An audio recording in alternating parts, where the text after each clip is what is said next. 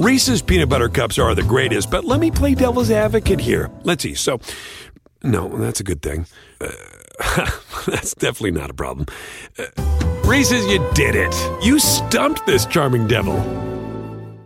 Defining Duke, an Xbox podcast, is brought to you by, well, you. If you want to learn how to support the show, go to patreon.com/laststandmedia.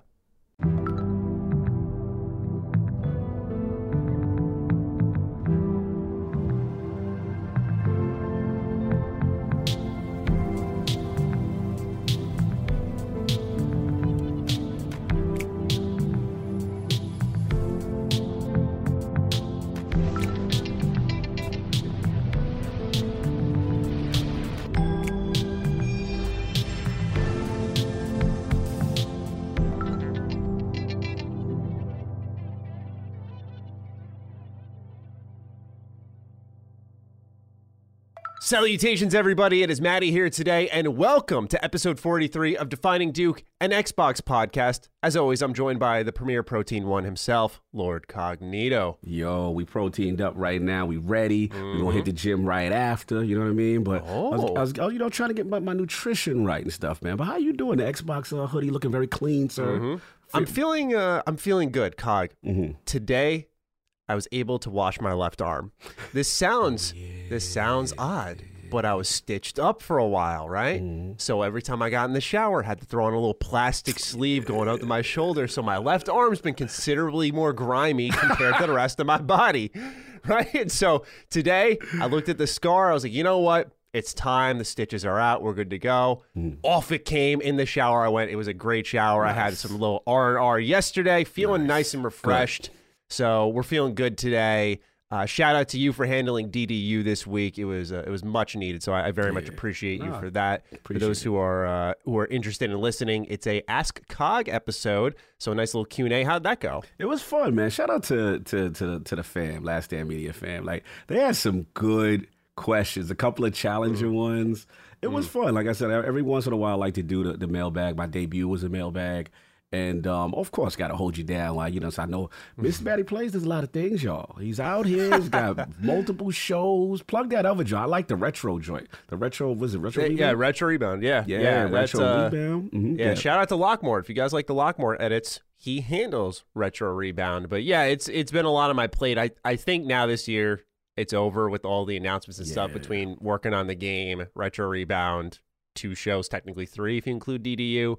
I think I'm good on top of the main channel. I think I've got a full plate now where it's like, okay, let's organize this all, get it all rolling, and we'll be set in a couple of years. I'm feeling confident about it. Glad to hold it down, and it was a lot of fun. So, yeah, check that out. It's up right now. DDU Ask Cog episode. We get into it, man. We get into it. Hell yeah. Always a good listen. And for those of you who want to support us, as always, early access for this show goes live on patreon.com/laststandmedia on Thursdays. You can listen to us for free. We appreciate you being here. We've seen the show numbers go up a little bit, so thank you so much. And we expect a lot of turnout for this week as we have the big Halo campaign re-reveal to get into. Of course, more Xbox projects have leaked this week between Project Belfry and Project Shaolin, which we will talk about as well. And I know, Cog, you're feeling Shaolin. I was reading all about it. It's all you, man. All you. All me. So we got a lot to talk about. Before we begin, we want to hear from the audience. Let's start off with J.A. Zoo, who's targeting me. And I knew I painted a target on my back when I mentioned this game, so here we go. Hello, Dukes.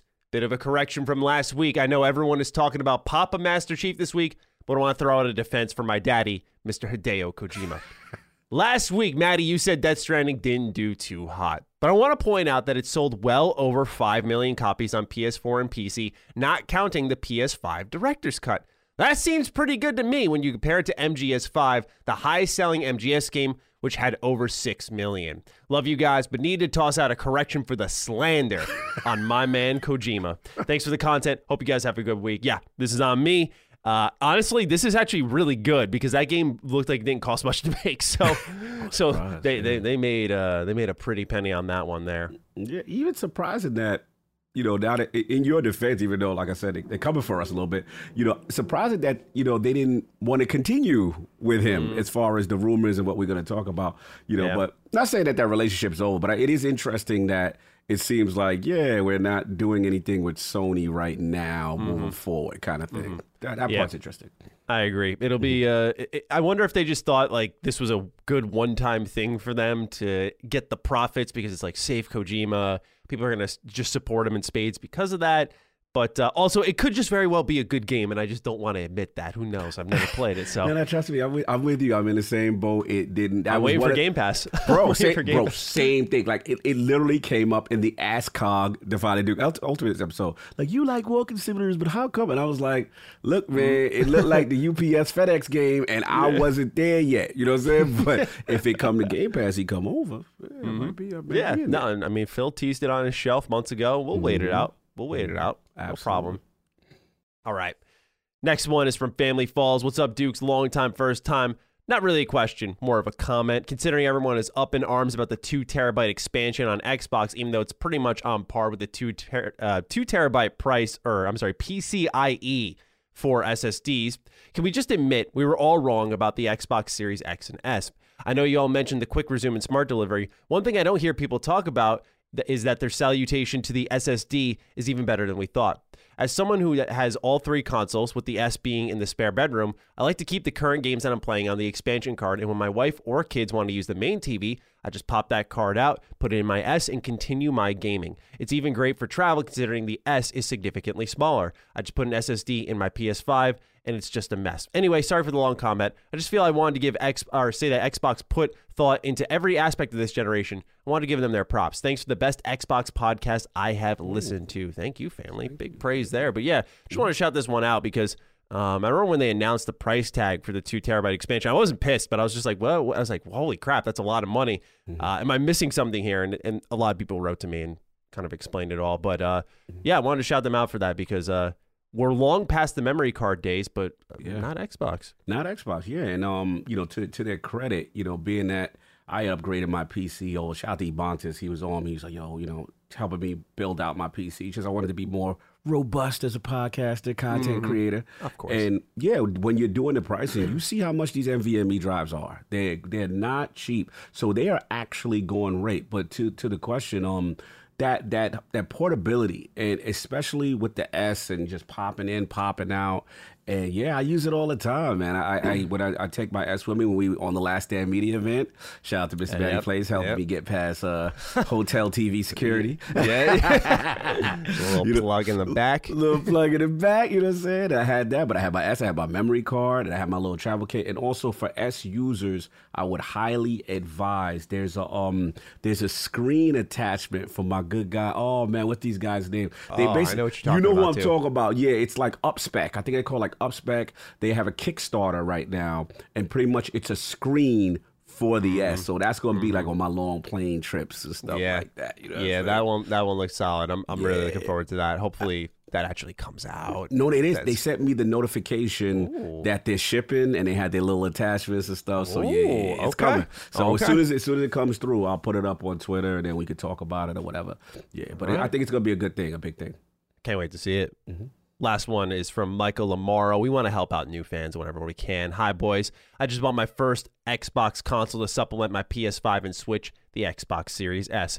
If I were to play only 3 Halo games through Game Pass, which 3 should I play? What order should I play them in? Sorry if there's an obvious answer. I just do not have any experience with the franchise. Excited to check out Halo Infinite later on this year. Thanks, gentlemen. I thought this was interesting because I think it displays how scarred some people are from these numbered releases where you get like Red Dead Redemption 2, but it's the prequel. Just the way games are labeled nowadays. And so I understand this question.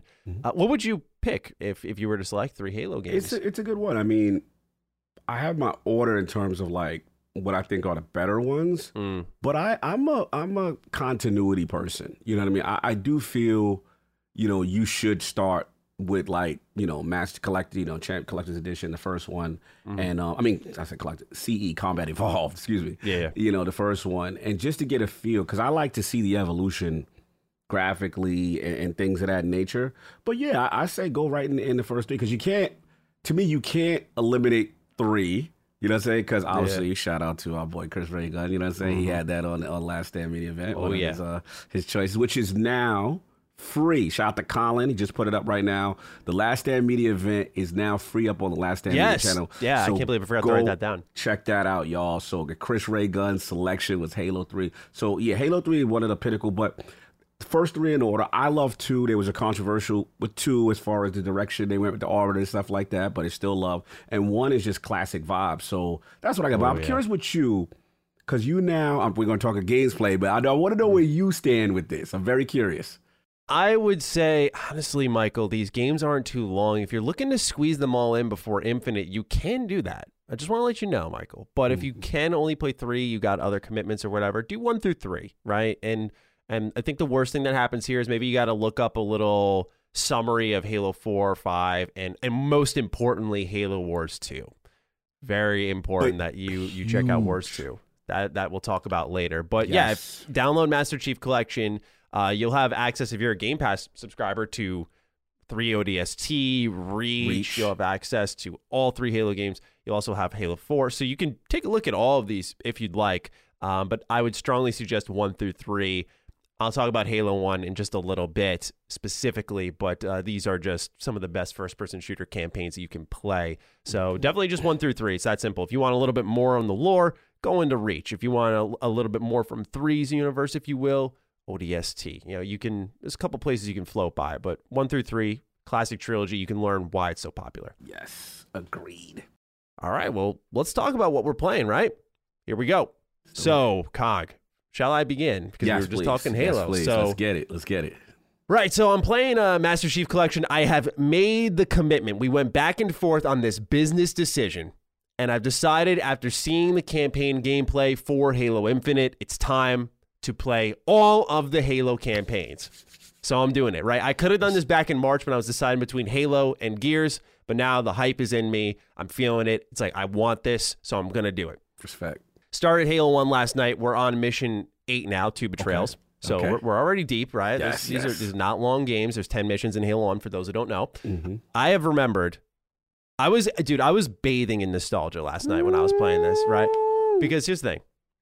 I remembered that Halo 1 has the best 1-2-3 punch in first-person shooting campaigns, in my opinion. Break it down. Silent Cartographer. Yes. Assault on the Control Room. Yes. 343 Guilty Spark. Yes. A masterclass in execution of world building, fun shooting galleries, and surprise reveals. And now, since we know Michael's listening, I don't want to spoil it too much because he's new to it all, but all I'm going to say is that sequence of missions is incredible to me to this day. Now, Silent Cartographer holds a special place in my heart because I remember that was on the Xbox demo disc. I was in one of the magazines, and I replayed that so much. You get to the part where the elite goes behind the door, and I was, as a kid, what happens next? How do I get this guy? And you finally get behind the door, and he's gone, and he ambushes you at the end of the mission. But otherwise, that mission just holds a special place in my heart. That was on, I think, the greatest demo disc of all time, which had Dead or Alive 3. I think it had Fusion Frenzy on it. Those are the OXM joints. Which ones was those? Yeah, that was that was in the Xbox magazine. They came with the disc, and I think it was 7. Those are the OG Duke Lords days. That's his publication. He was there. Yeah. Those are those days. He was over there, I believe, at OXM during those days. The demo discs. Continue. Yeah. Speaking of which, I got ripped off. I tried to buy a Duke controller for $20. I saw it on eBay. I was like, this is so cheap, and it was the one you got right there, but it was black. Right, it was the OG. It was the Hyperkin one. I was like, I'm gonna go for it. This guy had no sales, no purchases. No, Maddie, you got got. No. Yeah, I was like, all right, I'm going for it. It's $20. I was like, if this guy ships it to me, we are in business because it's 90 everywhere else. So I was like, let me see. This guy, I messaged him like, hey, you shipping it out yet? Nothing. So I got scammed. Damn, Maddie. This guy, who puts up a scam Hyperkin controller was my thought process. I was like, really, dude? You want $20 that bad? You're gonna put up a fake listing for that. So he got me. I mean, it was an official picture. Hustling. Yeah, he was hustling. So anyway, been playing Master Chief Collection. That's been great. I also said last week on Defining Duke that I had 2 other games I was playing that I couldn't talk about. Now I can.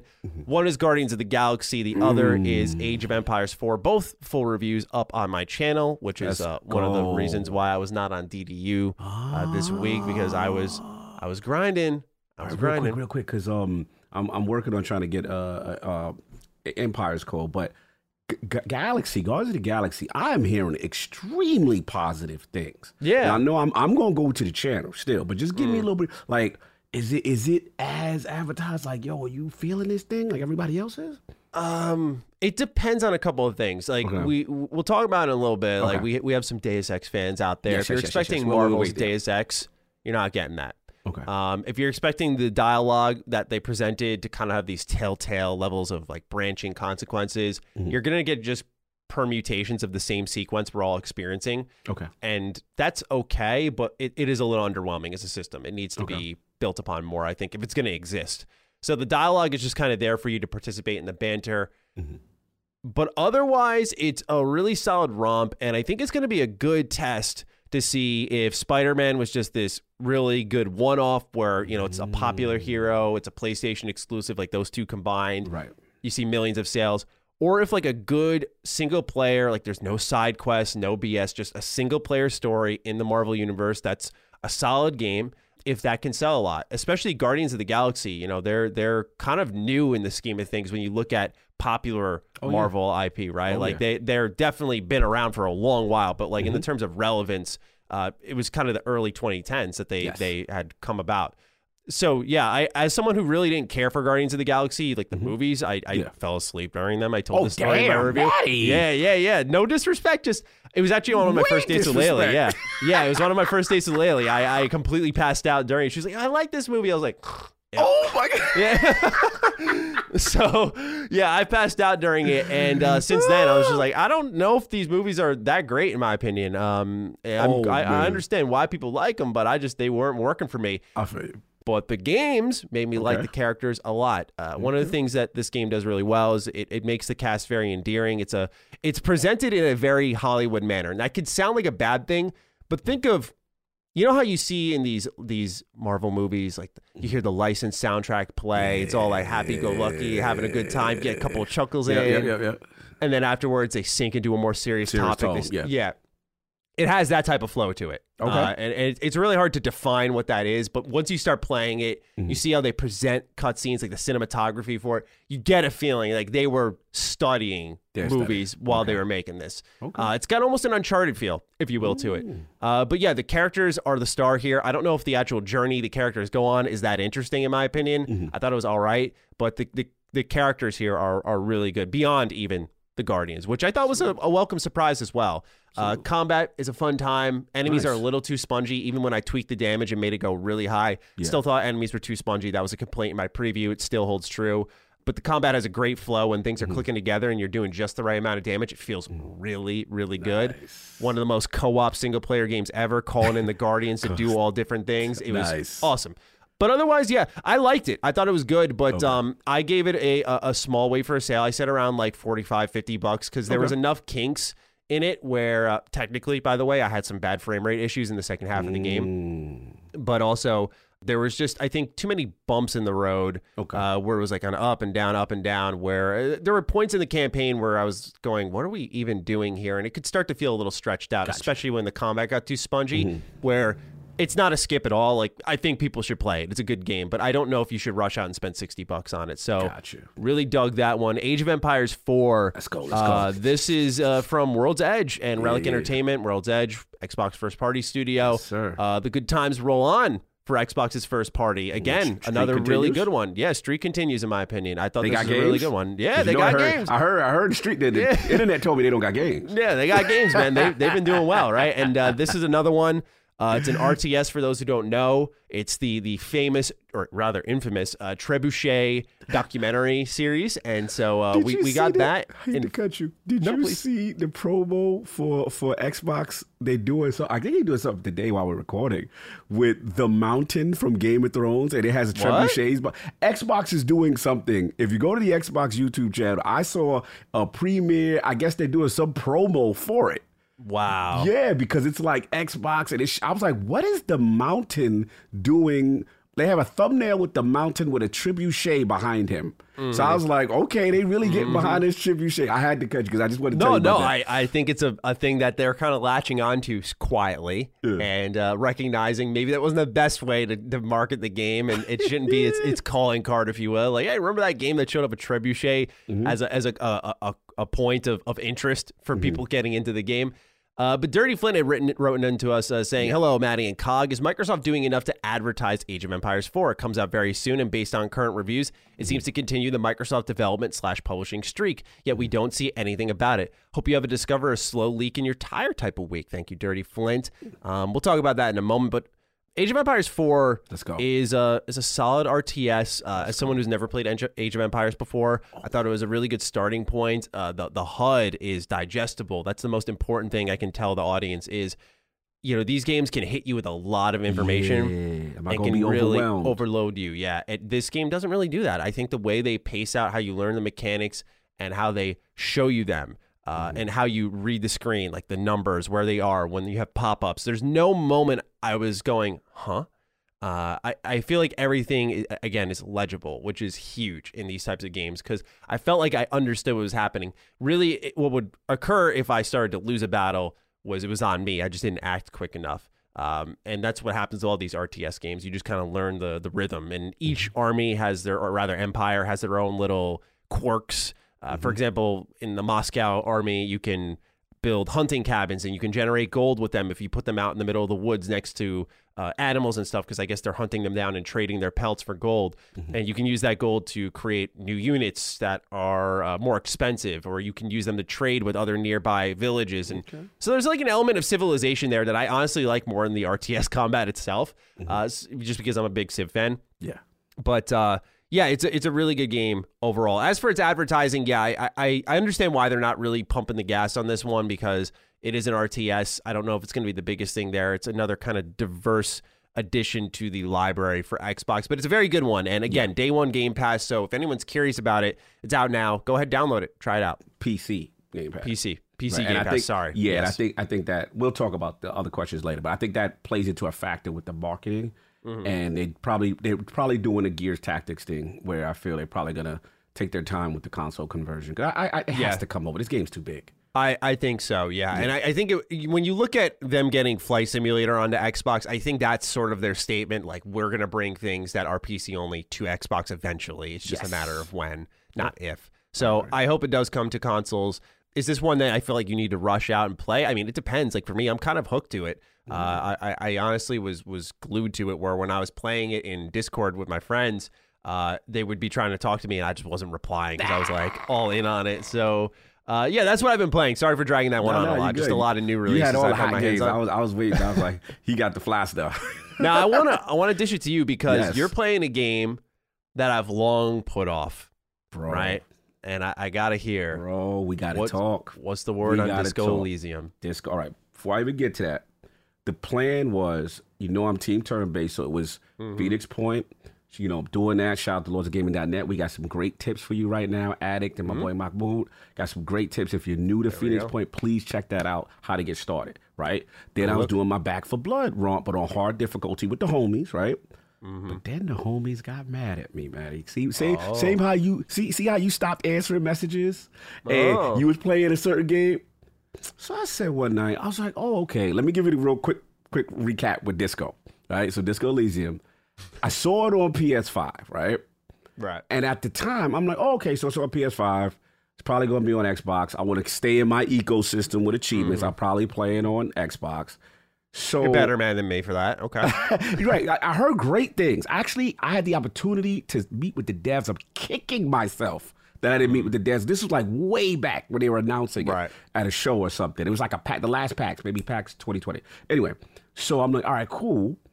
And then I'm like, all right, it's not on Xbox. It's not on Switch. So PS5 got this exclusive, right? And at the time, a bunch of other games going on. I said, okay, I'm going to wait.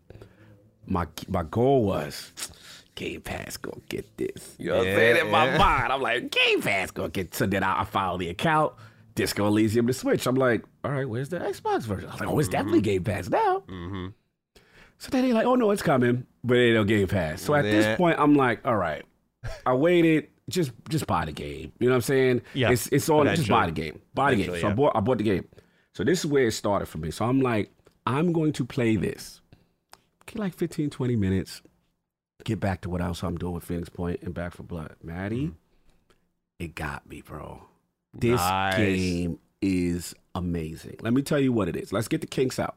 The controller's a little weird because it's one of those things where anything you can interface with, they'll let you know by a highlight, or if you move your controller around, and then you press A to actually go up to it and inspect it. So it's not, you can move around the map freely, but it's one of those things where they really want you to interact with things, right? Art style is a very unique art style. It's almost like watercolored. Yeah, watercolor.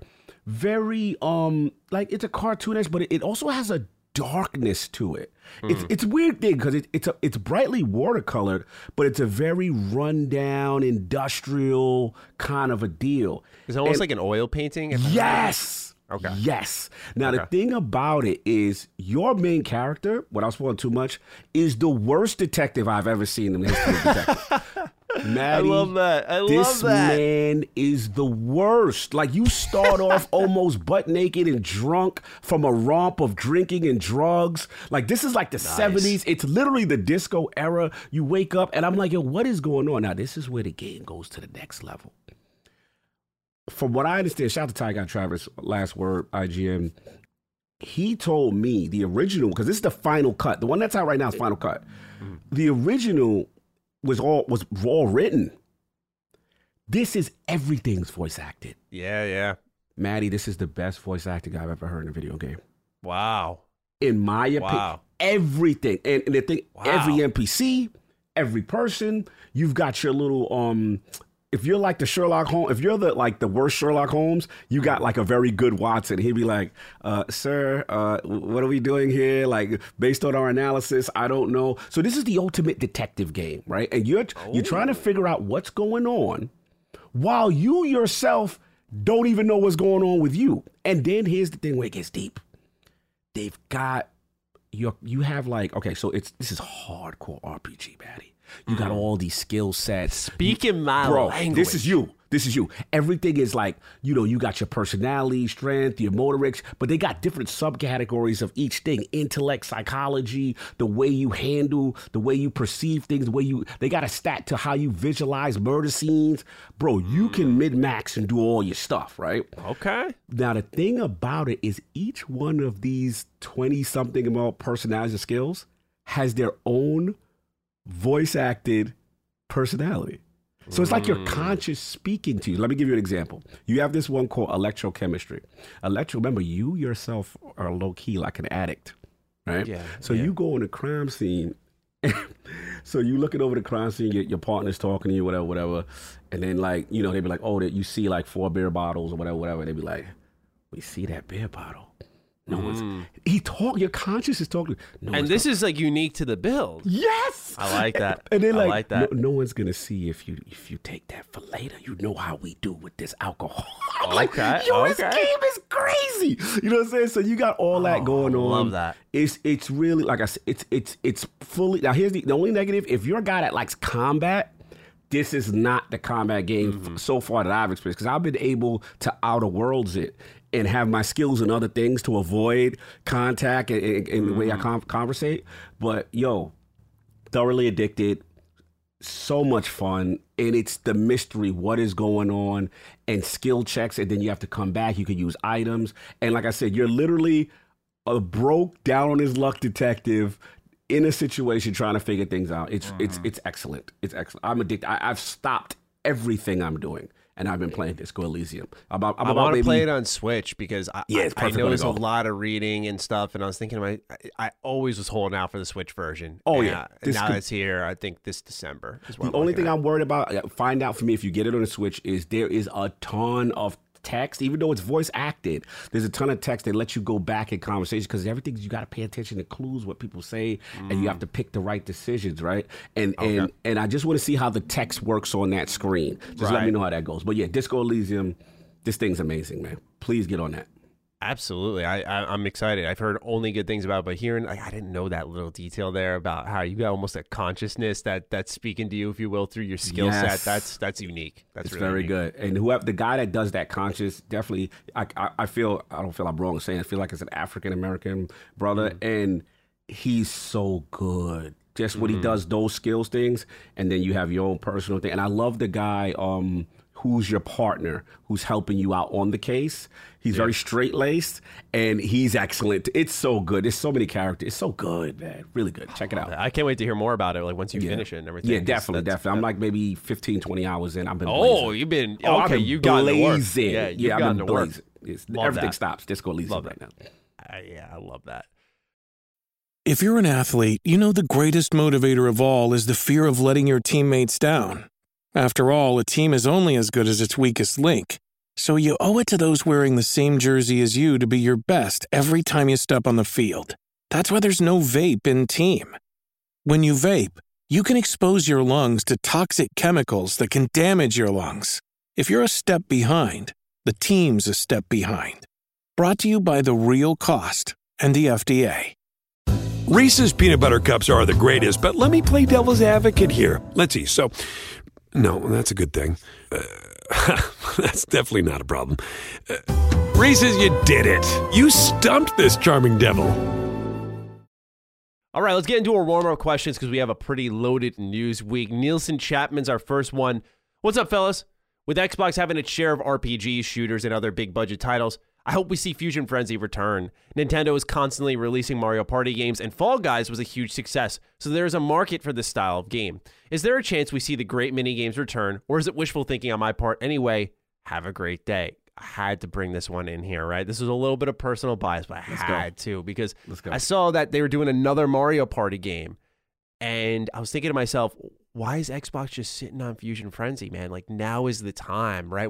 With online gaming, Twitch streaming, co-op, all being so big, bring back the party game that is definitive to your platform. Fusion Frenzy, the first one at least. I haven't played the second one, I'll be honest, but the first one, I will stand by. I think that's better than any Mario Party game I've ever played. I'm sorry. It's just the personality of that game. The mini games are so fun. Like, I stand by it. Fusion Frenzy is the best party game. Try it out. It's on Game Pass. Yes. Try it out. It's a really good time. Even single player. That's the thing. Yeah. Even single player. It's really, really fun. Give it a look. Fusion Frenzy, check it out. Here's the thing. Completely agree. I gotta speak to an OG though. And we're talking about party games. We're talking about, and what's pissing me off is Xbox was doing something in its time what was iconic in this space. And I'm talking about, all my OGs know, 1 versus 100, bro. Have you ever played that, Maddie? No. Oh, Maddie don't know about the 1 versus 100, bro. No, what is this? What? Yo, let me tell you. This was an experiment in 360, early 360 days, the birth of online, right? It was literally you tuned. It was like literally 100 of your avatars in this room is an online thing. And there was like a qualifier, and it was like, think like Jeopardy questions.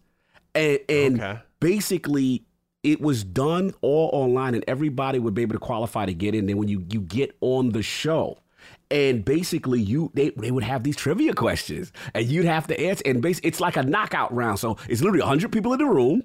Right. Real people. And it was a game show host that was a host. Like, let's say they played the equivalent of a person to be like an Alex Trebek. And he's like, all right, guys, tune in. And it was a scheduled show. And you would show up with your avatar. You'd show up with your avatar every week on Xbox Live. Bro, it was the greatest thing they've ever done. They've never brought it back. I don't know what happened to it, why it went away. It went on for a long time. And you tune in every week because you want to get on the show. All right, hear me out. Imagine if they did that, but they tied it to the Microsoft Rewards program. Oh, there you go. Thinking great again.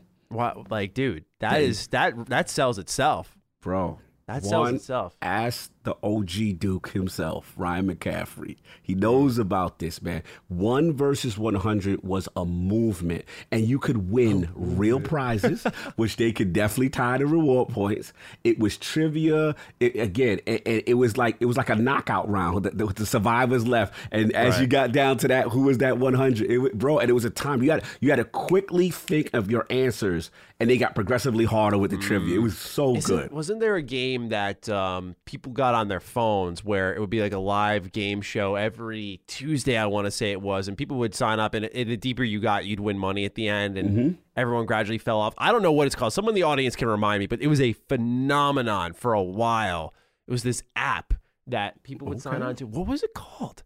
It sounds like the same thing, except there's actual money. It might be 1 versus 100. I don't know if there was an app equivalent at the time, but it was definitely. This was recent. You talking about something recent? Oh, this I don't recent. know. Yeah, I can't remember what it was, but man, I remember like my buddies would just stop playing games and be like, "Yo, it's time for whatever," and they'd like sign on to it and try to win, and they'd be like, "Yeah, I got this deep this time." Yeah, it was a big thing. I don't think it's active anymore, but it was a huge deal for a while. It reminds me of that. Yeah, they got to bring it back. They're sitting on a gold mine. They created the space. They need to bring it back. Number 2 goes to Alex Kilgore. Hey, Duke boys. So we all saw the Halo Infinite campaign reveal trailer. It looks amazing, and even with some of my gripes, see Chris Raygun's Twitter on Halo. I am excited for it to come out. I like and dislike the new direction of an open world Halo, but it got me thinking, what original Xbox IP would you like to see get the open world treatment that Halo has gotten? For me, I think Ninja Gaiden would be a great option to get an open world upgrade. It could be the Xbox version of Ghost of Tsushima, but more difficult. Man, that's one way to sell us. I hope you guys have a wiping your behind without a bidet kind of day. That's all you, bro. That's all you, bro. That's all him, man. No, that's all you, I'm saying. That's all you. That's all damn. you. Yeah. Oh, damn. I see what you're doing. You're trying to promote your product. Yeah, I was like, this is a good fit, yeah? No doubt. Shout out to Alex, man.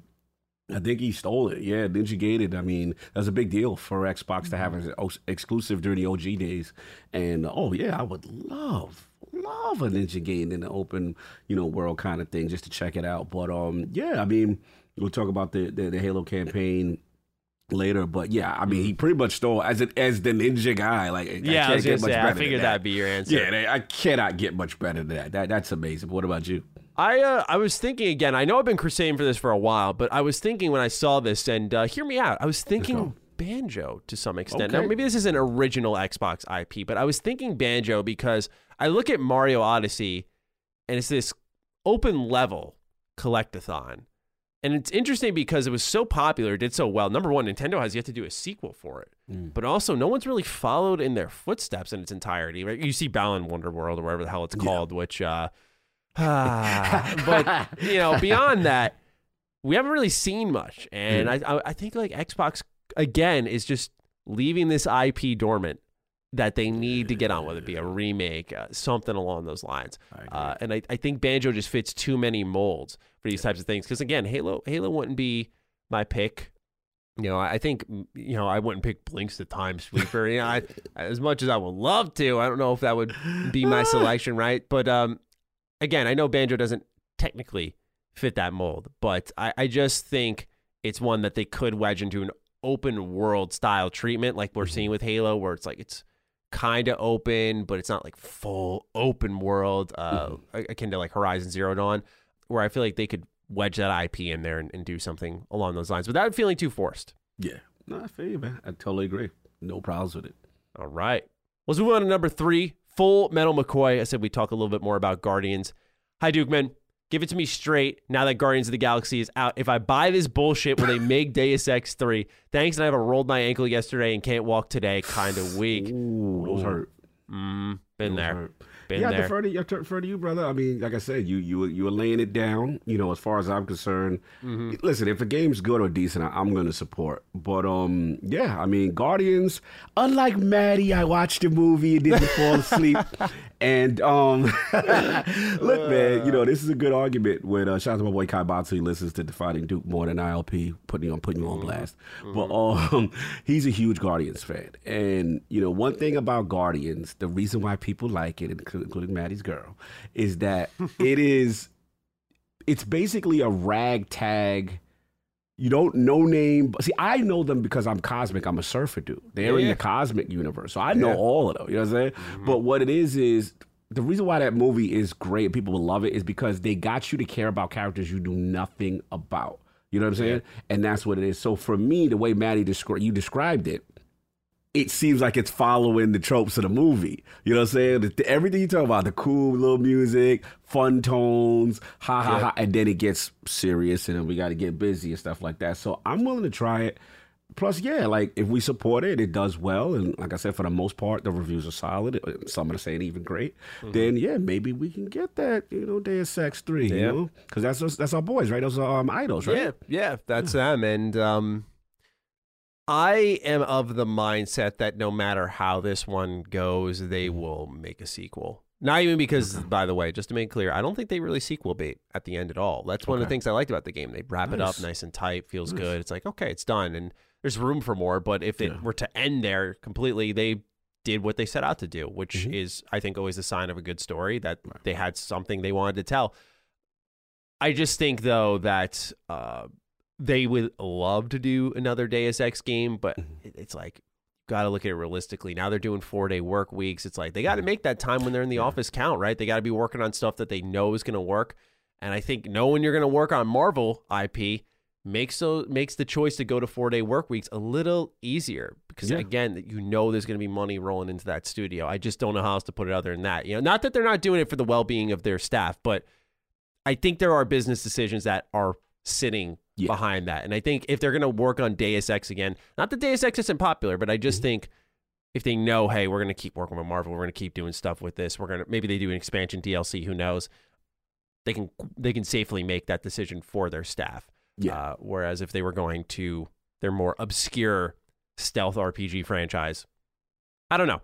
I don't know if you'll get Deus Ex by buying this. Got you. I see what you're saying. You don't think there's a correlation per se? No, I think what I was trying to say, and maybe I was failing to do so, is with their commitment to 4-day work weeks, I think it's because they have Marvel and money, and they feel comfortable doing so. Where if they were going to move to Deus Ex after this, I don't know.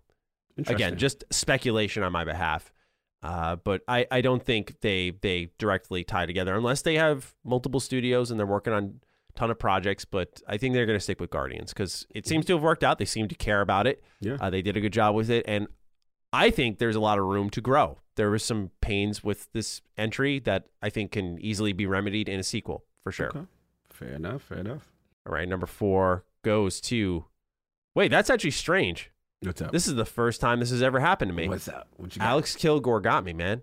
He got 2. He got 2. He got 2. This will be the only time this happens because there's no going back. Never do this again, Alex. Never do this again. I'm laying the foot down. We got to put it down. Alex tried to slip past the defenses. And he did, bro. He got onto the field. He ran up to the field. He's streaking. He's streaking, right? All right. Alex, congratulations. You're here twice. Watch, he's in like the final 5 questions. I'm going to check after I read this one. I got to make sure I didn't fuck up that bad. You good. Shout out to Alex, though, hustling. All right, Alex. Here you go. Hey, Dukes. So I have a question that could be a potential warm-up question. Yeah, he's the way he wrote it. He's acting like this wasn't the second time he wrote something. That's hilarious. If the LSM family played in the Squid Games, who would win? You can choose or include extended family in ILP, Last Word, Snark Tape, Hand Radio, etc. Hope you have an umbrella honeycomb piece kind of day. Ooh, Squid Games. It's a lot of competition. You got Last Stand Media fam. You know what I'm saying? A lot of big brains on that squad. You know what I'm saying? Then I got my IOP fam. You know what I'm saying? Like, then we got, you know what I'm saying? You got Ham Radio out here. Yeah. I can't sleep on my Last Word boys too, though. It's hard, man, because you got the offense, the defense. You need to think. What you thinking? I think Dustin is an underrated pick for a winner, and the reason I say that is I feel like Dustin is devious. Yes, just underneath it all. I think he's Shadow got Broker. something to hide, right? Yeah. Yeah. Shadow Broker. He don't let all that adorable boy face stuff fool you.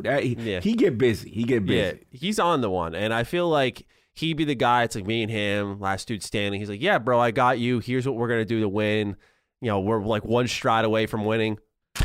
Off I go, just shoves me down. Yes. I'm dead. He wins because he just wanted to win by himself. I could see Dustin pulling some action like that. I would have give 2 shout outs. I would have give ILP shout outs Solve is extremely deep. Don't let, again, it's the quiet, nice ones. Those be the ones that you got to watch. Like, I put him in that bag. Attic is just straight up. We got an emoji for him called Attic's World. It's all about him. He don't care about nobody else. Yep. So I already know he naturally is going to fit. And then I just want to get some honorable mentions. He's too nice. I love Ebontis. He's just too nice. I think he ain't gonna survive. I love E. I love you, but you just such a nice guy that I don't know if this world is built for you. And but Travis, shout out to Ty Guy Travis. Yeah. Travis to fit well there. And then look, we got us. We got to talk about us within, what's called Last Stand Media and stuff like that. But yeah, this is tough because it's different personality. What about him? What's I was gonna say my co-host Kobe Paul Lombardo, let's go. Short guy, skinny, anxious dude. I don't know if Paul's making it deep. He's a smart guy, smart as shit. But same thing with Ebontis. But I don't know if he go. But does he has the physicality to get through the Squid Games? I think Paul's an early death. I think he's an early death in Squid Games. I love you. I think you're early death too. He has the physicality. He does, but again, I don't know if he's willing to do those really devious, dark. Like, he is too nice. So that's what I'm gonna go with it. But King, I ain't worried about. King, I'll ride or die. We gonna do whatever he gotta do. Yep. So I ain't worried about it. So it is. What about Maddie? I don't know, man. I feel like I'm a good guy. I'm not going to betray you. Yeah, see, you going to die. No, I'm dead. Yeah, right there. Yeah. See, I'm a good guy, but people don't understand, y'all getting the advanced, evolved version of Cog, right? Y'all get older Cog, very sage, very calm. Wild Cog with the temper, and I can flip. People know, when people betray or whatever, I can flip, but yes, I would be a nice guy, but sometimes you gotta do what you gotta do. So you're ruthless in here, right? I got if these are the stakes, you gotta adapt to the environment, baby. Okay. I respect it. You know what I'm saying? I have a competitive edge to me that I don't think a lot of people know about, but I don't know if it's a game of survival. How do you change translate? Yeah. How does it translate? I think Colin's an early death too.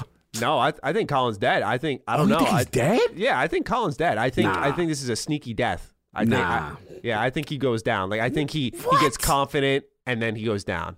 I think Ben goes down. Ben is out. He doesn't got a boat in the Squid Games, bro. See it. Listen, what? Colin, listen. If Colin is petty enough to remember what you said 5 years ago, Colin is killing you. No, we're not going to do this to Cobra. I call him Cobra Commander for a reason. That man remembers. I think of without spoiling, I think of episode 1 of Squid Games, right? Yes. Or is it 2? They're red light, green light, and I'm thinking Colin can't stop on a dime. He's on the elliptical, right? He talks about grinding the elliptical. Those legs aren't getting the motion like a jogger, right? He's not stopping on a dime in that sand. He's staggering a a little bit, and boom, boom. That's it. That's how I look at it. That's right? how you look at it. I think the reason why I can't go. I think the way his mind works. And one thing about Colin I respect, when the stakes are at its highest, Colin rises. He performs the best. That's why I can't go against Colin just yet. But I understand your point in that episode. Yeah, he would have looked shaky in that particular part right there. You're right there. I should mention, I've only seen 3 episodes. So I'm in this very small bubble of Squid Game. We didn't talk about Ray Gun. I feel like Chris gets to the top and kills me. Yeah. I feel like he backstabs me for sure. Yeah, for sure. Yeah. I can see it. I can see it. He'd be the one I'm watching. What you doing? Exactly. He goes to pat me on the back and I'm just what are you doing, bro? Oh, sorry, Baba Micah. I just can't. No, you don't think? I don't think. She got a shout out to her. She had a great Her smile is too big and bright where I feel like she betrays. I feel really? Like you know what? Maybe I'm sleeping. Maybe I feel like she's like, hi. Yeah. Got you. Just like that, yeah. This is a good one. It's a good one. I like this question. Absolutely. Did we forget anyone? Did we forget? We got everybody from Last Stand. I got All My Last Word. You got your co-host. Yeah. I got Attic. I got everybody. I got Saul. All right. Excellently done. No doubt. We'll be interested to find out what the audience thinks of our picks. All right, Daddy T. Last question before we get into the news. Hi, Dukes. My question is this, a simple one. Have you two ever dropped a defining Duke in your lives? By this, I mean, have either of you dropped a shit so good that it was a defining moment in your life? Have a forked piss kind of day. Love y'all. Wow. I know about that. That's crazy. Full on. Wow. Daddy Nasty. T, he out of control today. He's loose. He is so loose right now. The defining deuce. Yeah, right. Listen. You jump it off. No. You go for it. You looked like you were ready to get I was into it. ready. You know what it is? You have those moments in life. To me, the worst feeling in life is when you're not home and it's about to go down. Yeah. You ever had a helpless feeling? And I'm a very, you know that feeling where you either you driving or you fall away. And I'm a very, when it comes to handling the deuce, right? The defining deuce. Yeah. They're I'm very particular. I don't like to go to just any old bathroom. I try to scout out the area or scout out the restroom. Yeah. So, I've had that moment where you're like, yo, it's going down. I don't care. I'm so out of control, Maddie. I don't even like going to public joints where the dude is right next to you, got the feet on the body. Really? I'm that ridiculous. I don't want to blow it up. I got this thing where I don't like to blow it up next to somebody. I feel guilty that I blew it up next to you. I'm just bad. I know it's stupid, but you get to that moment of panic, right? Yeah, right. And it's like, yo, I don't care. Time to survive. Time to survive. Otherwise, we ain't gonna make it. You know what I'm saying? These underwear ain't gonna make it. You know what I'm saying? So I've had that situation. The funniest one was I never thought I'd do this in my life, bro. I was out. I was a friend of mine took me to he played rugby, right? So this is open field. So I'm watching him, and then my stomach was like, yow. Yeah. I said, oh no, there's no public, nothing around. I'm searching, I'm scouring, and in the seedy, messed up little outhouse porta potty joint. It looks seedy, bro. I looked. I was like, you got to do it, man. You got to do it. This is now or never. Yeah. And I went in there. God bless anybody who came in there after there. Bro, I tore that joint up something off. You can't change, man. Bro, I tore that shit. Yo, it was so bad because you know how you blow something up bad and then the person's waiting outside. You know when you get the knock? Oh, dude, the knock's the worst, bro. The knock's the worst. It's like then because it's already enough pressure. The knock is what gives me anxiety. It's like fuck off. Fuck no, you gonna wait. Yeah, because I don't get it. I was at a restaurant the other day and I was in the bathroom and I wasn't dropping the defining deuce. I got my story of my own real quick, but I was just going to the bathroom and this person just knocks on the door and I thought to myself, I'm like, why in this full restaurant is there a single bathroom with a single toilet? At least two. Mm-hmm. At least two. Why is there one? Yeah, dude. Mine is iconic in my friend group. Let's go. Dude, if I want to talk about like the defining moment in my life, I think I was 19 at the time. Let's go. Mind you, this is after the best Mets game in my lifetime. Okay. So it's the one where Wilmer Flores walk off against the Nats when he was supposed to get traded. Yes, the cries of the tears. Yeah. Yes. Iconic Mets game. For those who are Mets fans, this is like a definitive moment in their run to the World Series in 2015. Yes. So this girl I'm dating at the time takes me to this game, right? And I'm like, so I get the hot dog. I get the helmet ice cream. I'm piling it on. City Field, let's go. Short-term thinking, though. So we're walking, great wind, feeling good. We're walking out and you start to, you're getting to the car and you start to feel the bubbling. You're like, bubble that's guts. The worst feeling is because you can't stop because I'm already too far from the stadium. Yep. But we're getting to the car. Mm-hmm. So I get in and my mindset is, as most men begin on, hold it. Hold the line. Yep. You're going to be fine. It's an hour and a half. Mm-hmm. You're good. You're going to make it. Right? Let's go. Plop in the car, sitting down. Yeah. We're driving. And you get that feeling again, like, dude, this is not going to end well for me. And I'm in the car with my girlfriend and her sister. Oh no! Right? So and you can't fart because it could turn into a shard. You don't want to do that. You do the shard, now you blow it up the whole car. And they know it's you. Yeah. So I'm sitting there like, okay, I'm gonna, I was dating the girl for about 3 months at this time, so I wasn't comfortable. It's too new. Yeah, to be like, yo, pull over. So. We're on the highway. And, I see I say to him a couple minutes before, I'm like, you know what? I got to just put it out there. I was like, hey, guys, got to go to the bathroom. Mind stopping? Mm-hmm. Yeah, no problem. They're cool with it. Yeah. So they're driving, Mm-hmm. and I point out this Dunkin' Donuts. She almost missed it. Thank God that I pointed out, right? Because this is important information. Beyond this Dunkin' Donuts, there was not another stop for many miles. Oh, God. So it was here or nowhere. Do or die, baby. Right, literally. Let's I'm not even go. kidding. Literally. So stop at this Dunkin' Donuts. It's a drive-through Dunkin' Donuts, Okay. right? So first thing, get out of the car. I was like, hey, I'll be right back. Yeah. Walk to the Dunkin' Donuts, pull. Doors locked. Lights are on. No. Someone's in there. I'm like, oh, no. So I knock. I'm like, can I come in and use the bathroom to the person Yes. there? They're saying go through the drive-through. I said, I don't need to order food. I was like, bathroom, right? Yeah. Couldn't understand me. So I'm like, fuck. So I turn to my left. I'm like, what do I do? I see an outhouse, right? I see a porta potty. I'm like, and so I stop at the car real quick. I'm like, door's locked. Gonna go to the outhouse. Mm-hmm. They're like, okay, sounds good. Mm-hmm. Go to the outhouse, bro. I'm approaching. I see a padlock on there. I'm like, Oh. yeah. I'm like, who does this? Who does this? Who locks it up this tight? I'm like, I feel like God's fucking with me at this point, right? Now, as if by magic itself, What's up? I look to my right, and I thought I was in a dream world. There is a brick wall Mhm. just there, right? Like we're against the woods. Yes. So it's the Dunkin' Donuts, the woods. There's a random brick wall, which, by the way, we passed it earlier this year when I went to a Mets game. Still there. Really? Still there. Talk to me. They were going to build something, I think. They got one brick wall erected. That was it. Okay. Girlfriend's parked on one side. Walk over. I'm like, hey, outhouse is locked. Going to go behind the wall.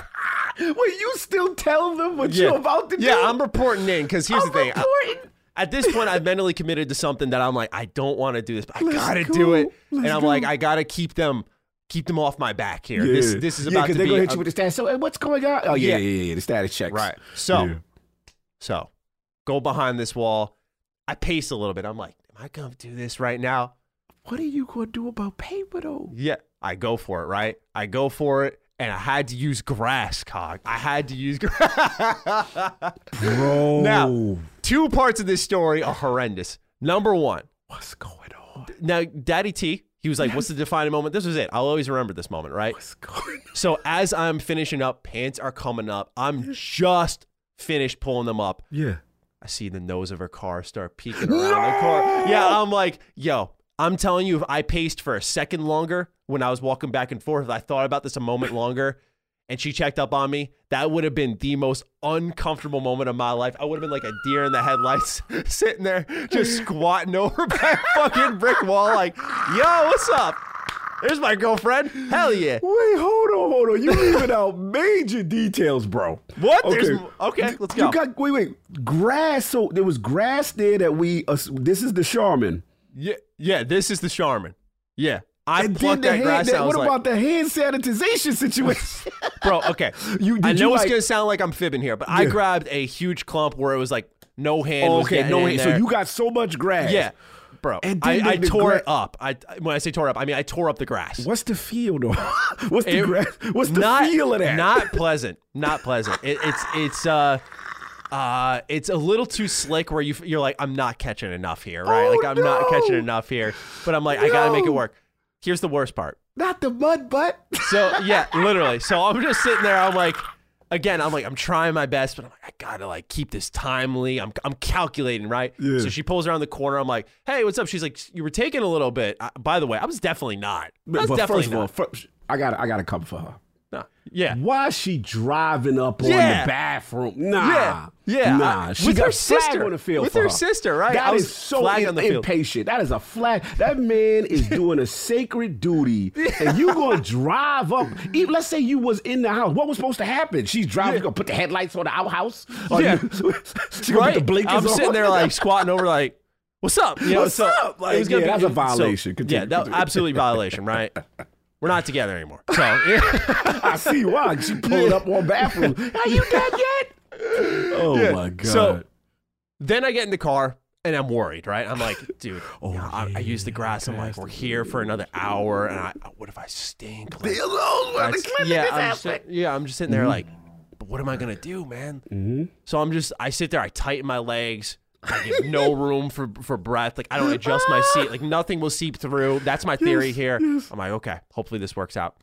I'm sitting there. There's more. Now, I don't know if I ended up being a story in the household. They just didn't say anything. I think I got away clean at the end of the night because her sister, of course, decides to lie down in the car. She flattens the passenger seat. So she is head level now with my ass. Yes. And I'm just sitting there like. She's parallel to the yes. She was there the whole ride. So in my head, I'm like, you smelled something, man. Yeah, like, you good. You're adjusting. You're at least elevating. You good. Right. Yeah. That's my thought process. I don't care anymore, right? We're done with that chapter. Yeah, we're done with that. Yeah. But that was the other part. I was sitting there just like, again, tight. Like, don't move a muscle. Don't move a muscle. Yeah. Butt cheeks on clench. Yeah, completely clenched. Like, I was locked up like Fort Knox, bro. Nothing was happening. So salute to you. I cannot even think to surpass that story. That is the greatest story. I've never heard anything like that. Salute to your bravery. Salute to your ingenuity. Yeah, shout out to the brick wall, man. Shout Seriously. out to the brick wall. The brick wall, iconic, man. Again, I look at the butterfly effect. If they didn't decide to erect like probably a gas station there and go, you know what, never mind. And what if they wiped out that brick wall is what I think of. I think about this, right? I'm not even trying to be dramatic for the show. I think about this. I'm like, what if that brick wall wasn't there? What if someone decided not to put that building up? That was put there for me. That was there for my moment. For me. Yeah, that was there for me in my moment. Is how I look at it. Incredible.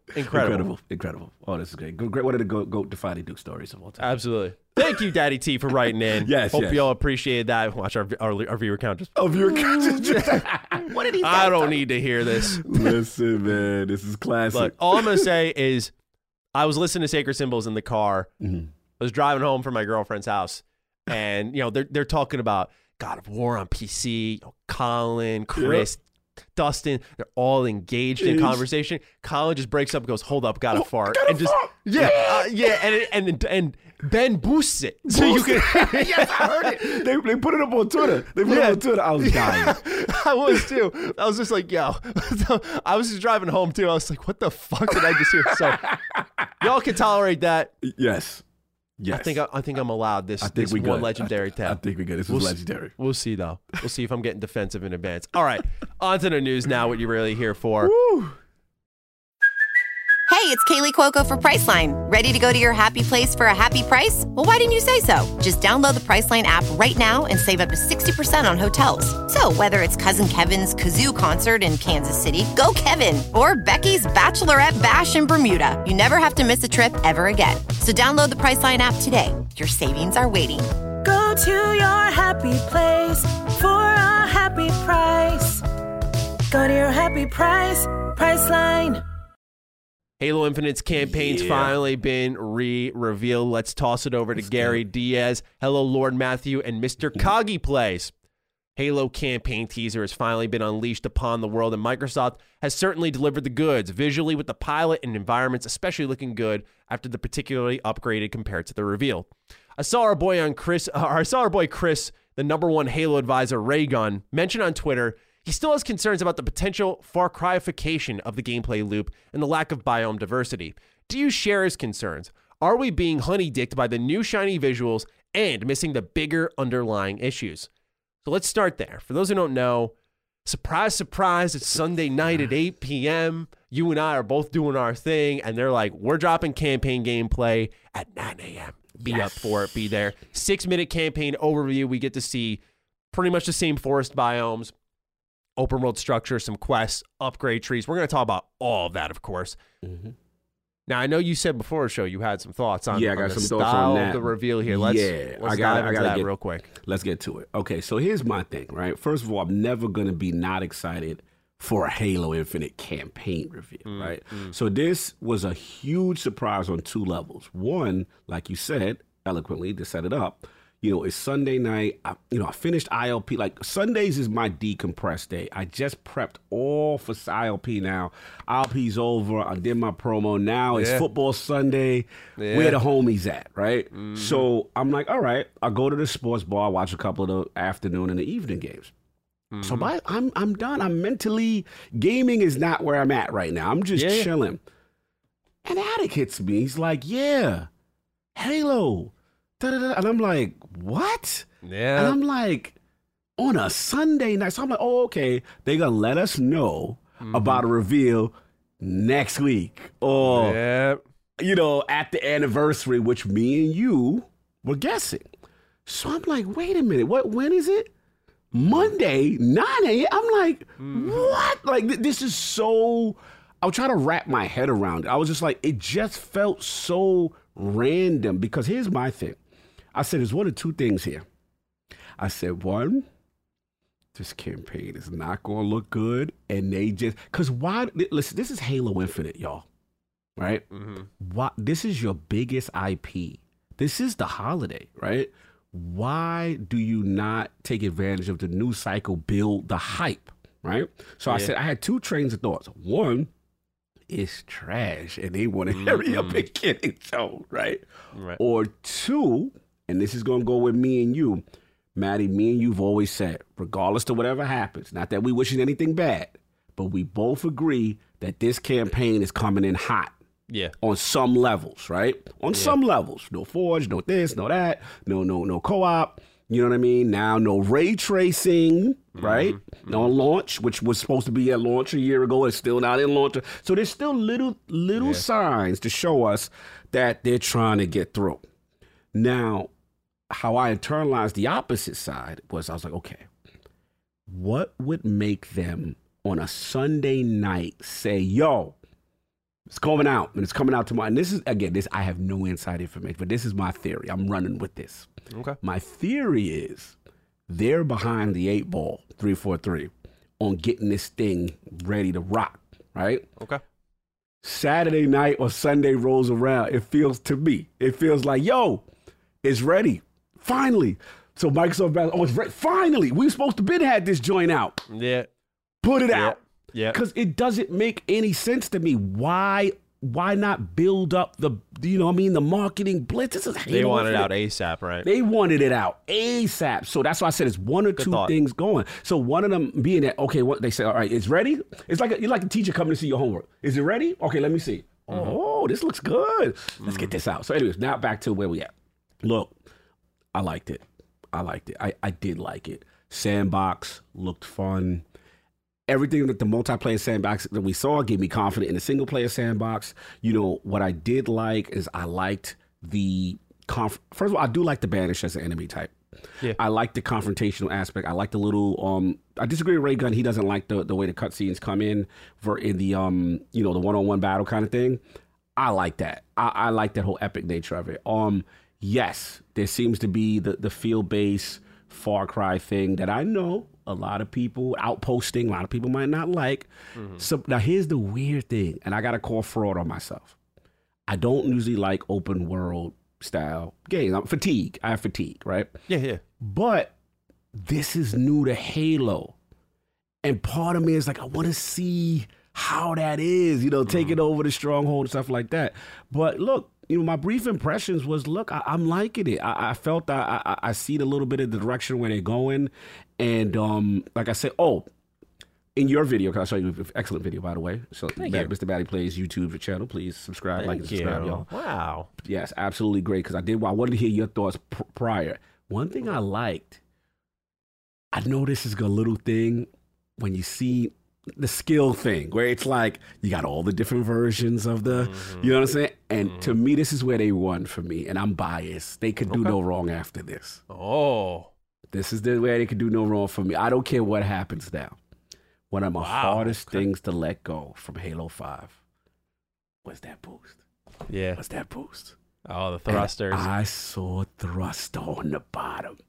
I lost it. I was like, yo, it's like they spoke to me. They were like, Carl, we know you like it. It's not in the multiplayer, but Chief could do it. Then I saw the dash with the invisibility and he had the hand. Yeah, the upgrades. Let's go. So I just like the idea of a customizable Master Chief, even though it may not be a robust system, you know. And the last point, I'll give it to you. The last point I'll say is the only thing I am concerned is I don't want it to be an Assassin's Creed situation where you unlock the joint, Master Chief diving off the top. He ain't gonna dive off the top. But you know what I mean? You know, the big circle, the Absolutely. Ubisoft Of formula. And I get that. But I guess the reason why I'm not too worried is because I have questions. I'll let you go because I'm rambling. But I'm not too worried only for the fact that it's new to him. It's new to the Chief universe. But they got to execute. Now, I'm dying to hear what you got to say because I know you just played Far Cry.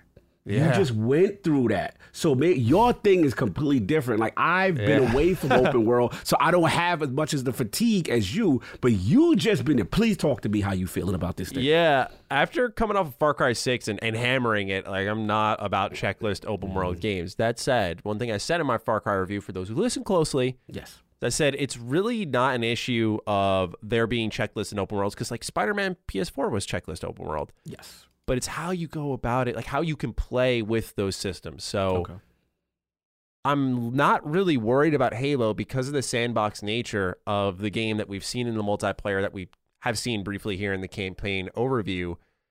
I'm not really concerned about the checklist open world because going about it will be fun. And some will argue with me, well, Far Cry 6 goes about it in a fun way, but Far Cry 6, you crouch. It's the same thing. You crouch through the grass. You shoot a bunch of broken AI in the head. Everyone one-shot kills. It's boring as shit, let's be honest.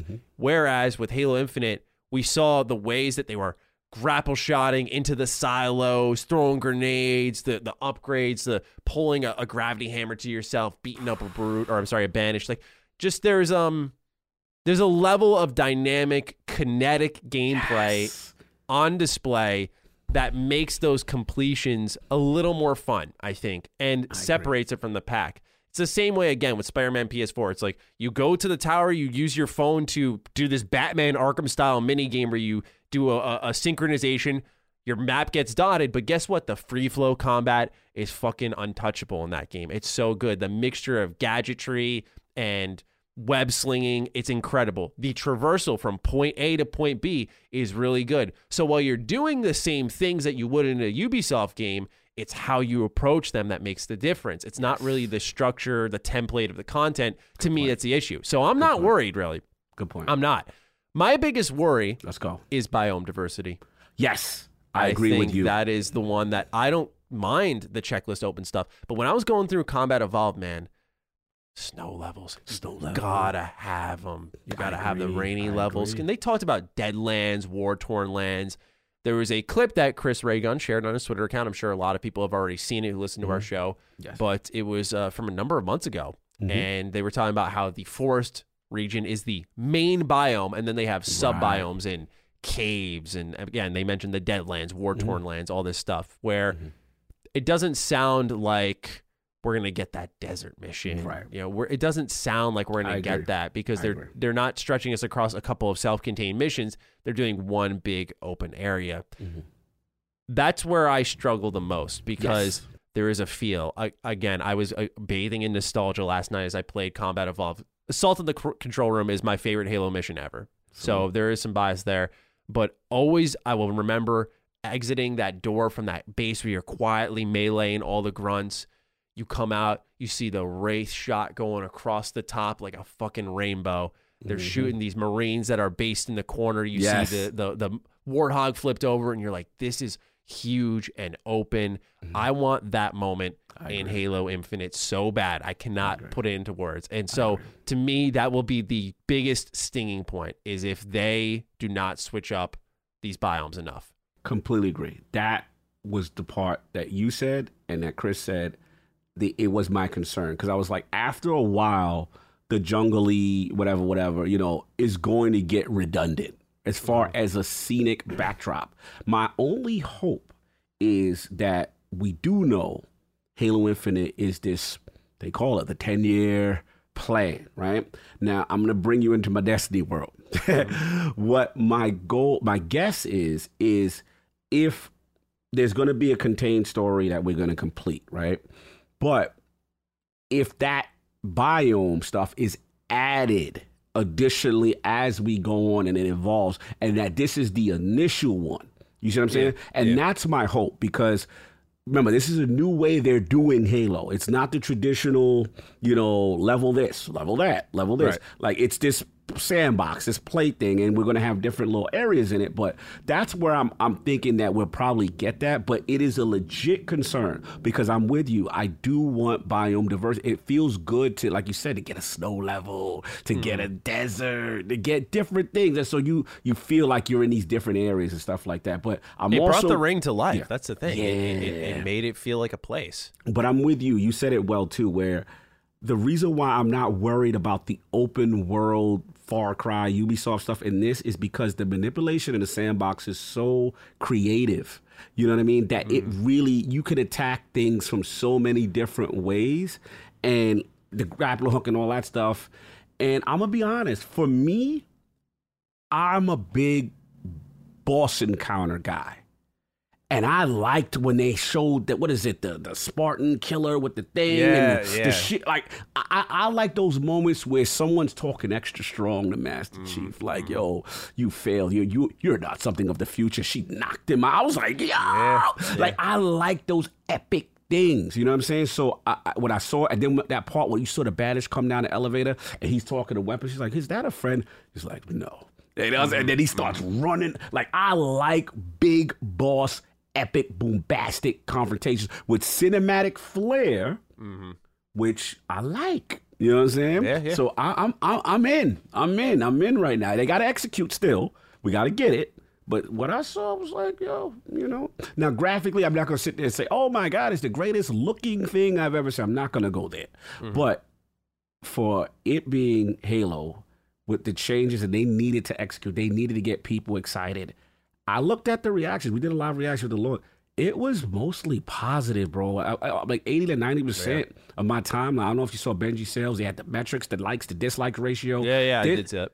Bro, it is well, because I was worried. I'm like, well, I'm biased because I'm a Combat Evolved guy and I like Halo. So I'm in. But I was curious for people who are non-Halo guys or on the fence.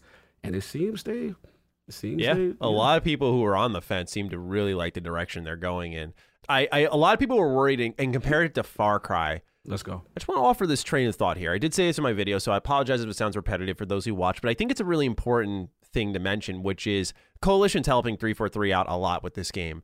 It's now more apparent than ever they are in on this game because play Gears 5 or check out Gears 5. And if you're worried about the way that this game world is structured, I'm not saying it's going to be 1-to-1. Right.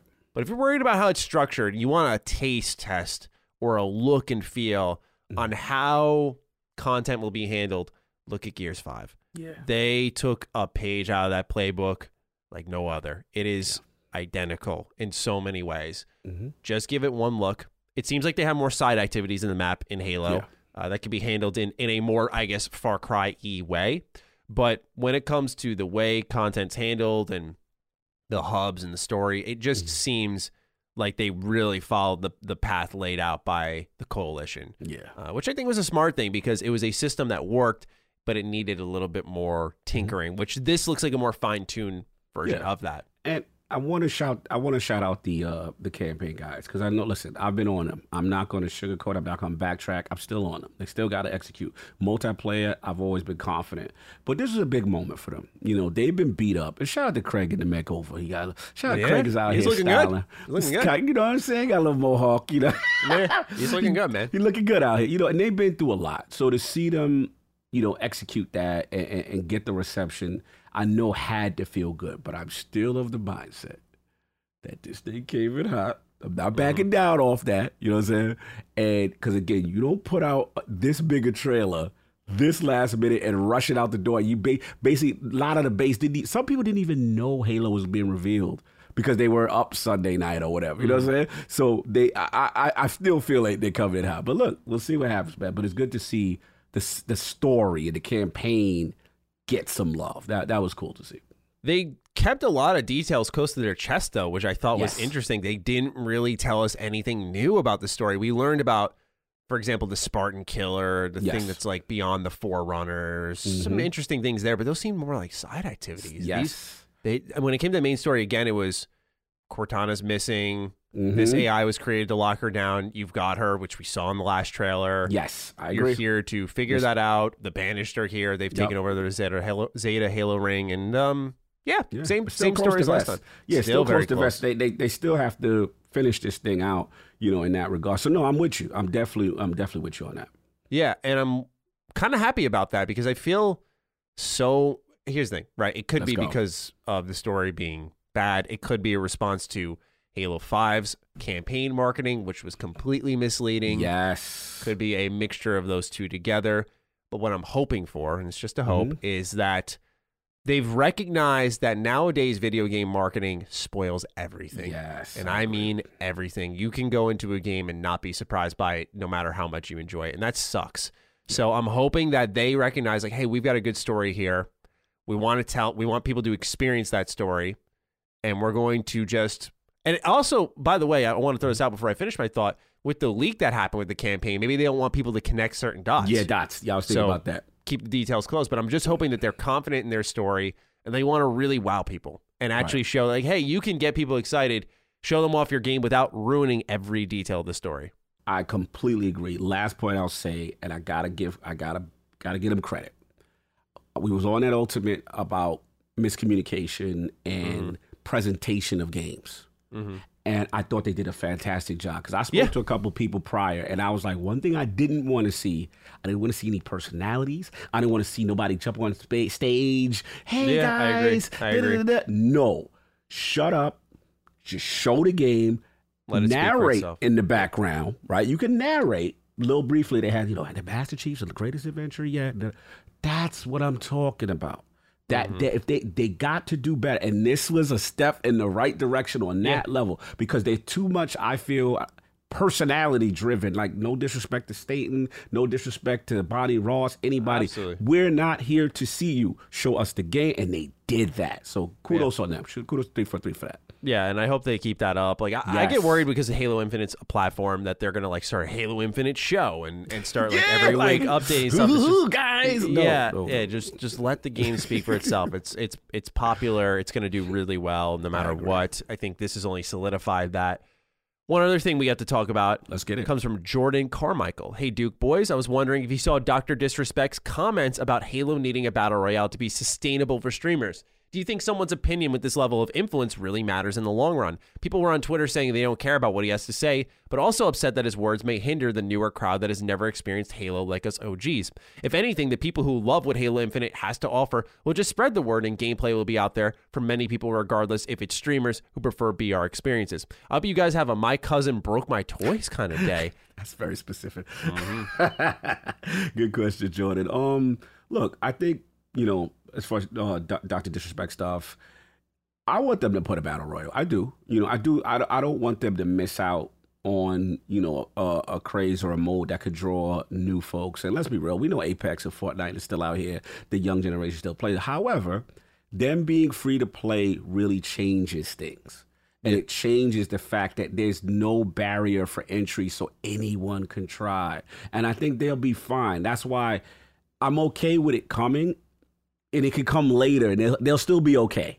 You know what I mean? Like, I know that the talk was, it got to be ready for launch. It got to be ready for launch. But I've always had the mindset that if it's not, like, the core experience is more key first. You've got to nail this thing. This thing can't be garbage, and then you put out a battle royale. Nobody cares at that point. Like, game's garbage. Yes. You know what I'm saying? Yeah, man. You jump in. Go ahead. No, absolutely. It took the words right out of my mouth. I think there's some truth to what Dr. Disrespect said. He mentioned like it would be dead in 2 to 3 weeks. No, that's just not going to happen. This game's going to do really well. Again, free to play.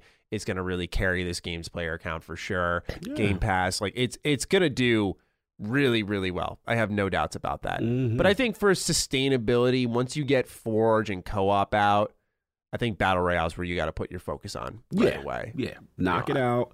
Get stuff out with give me my co-op and my Forge. You know what I'm saying? Once you do that, get a couple maps in, and then what is it, season 2, season 3, or whatever it is, then you hit them, and you're like, yo, whatever that mode is, hit them with that. And that's something to me I think they're sitting on as a longevity motivator, a roadmap thing, where when you kind of do cool off and you're like, oh, yo, this is coming out season 4, then you get the hype cycle right back again. So I think they'll be fine.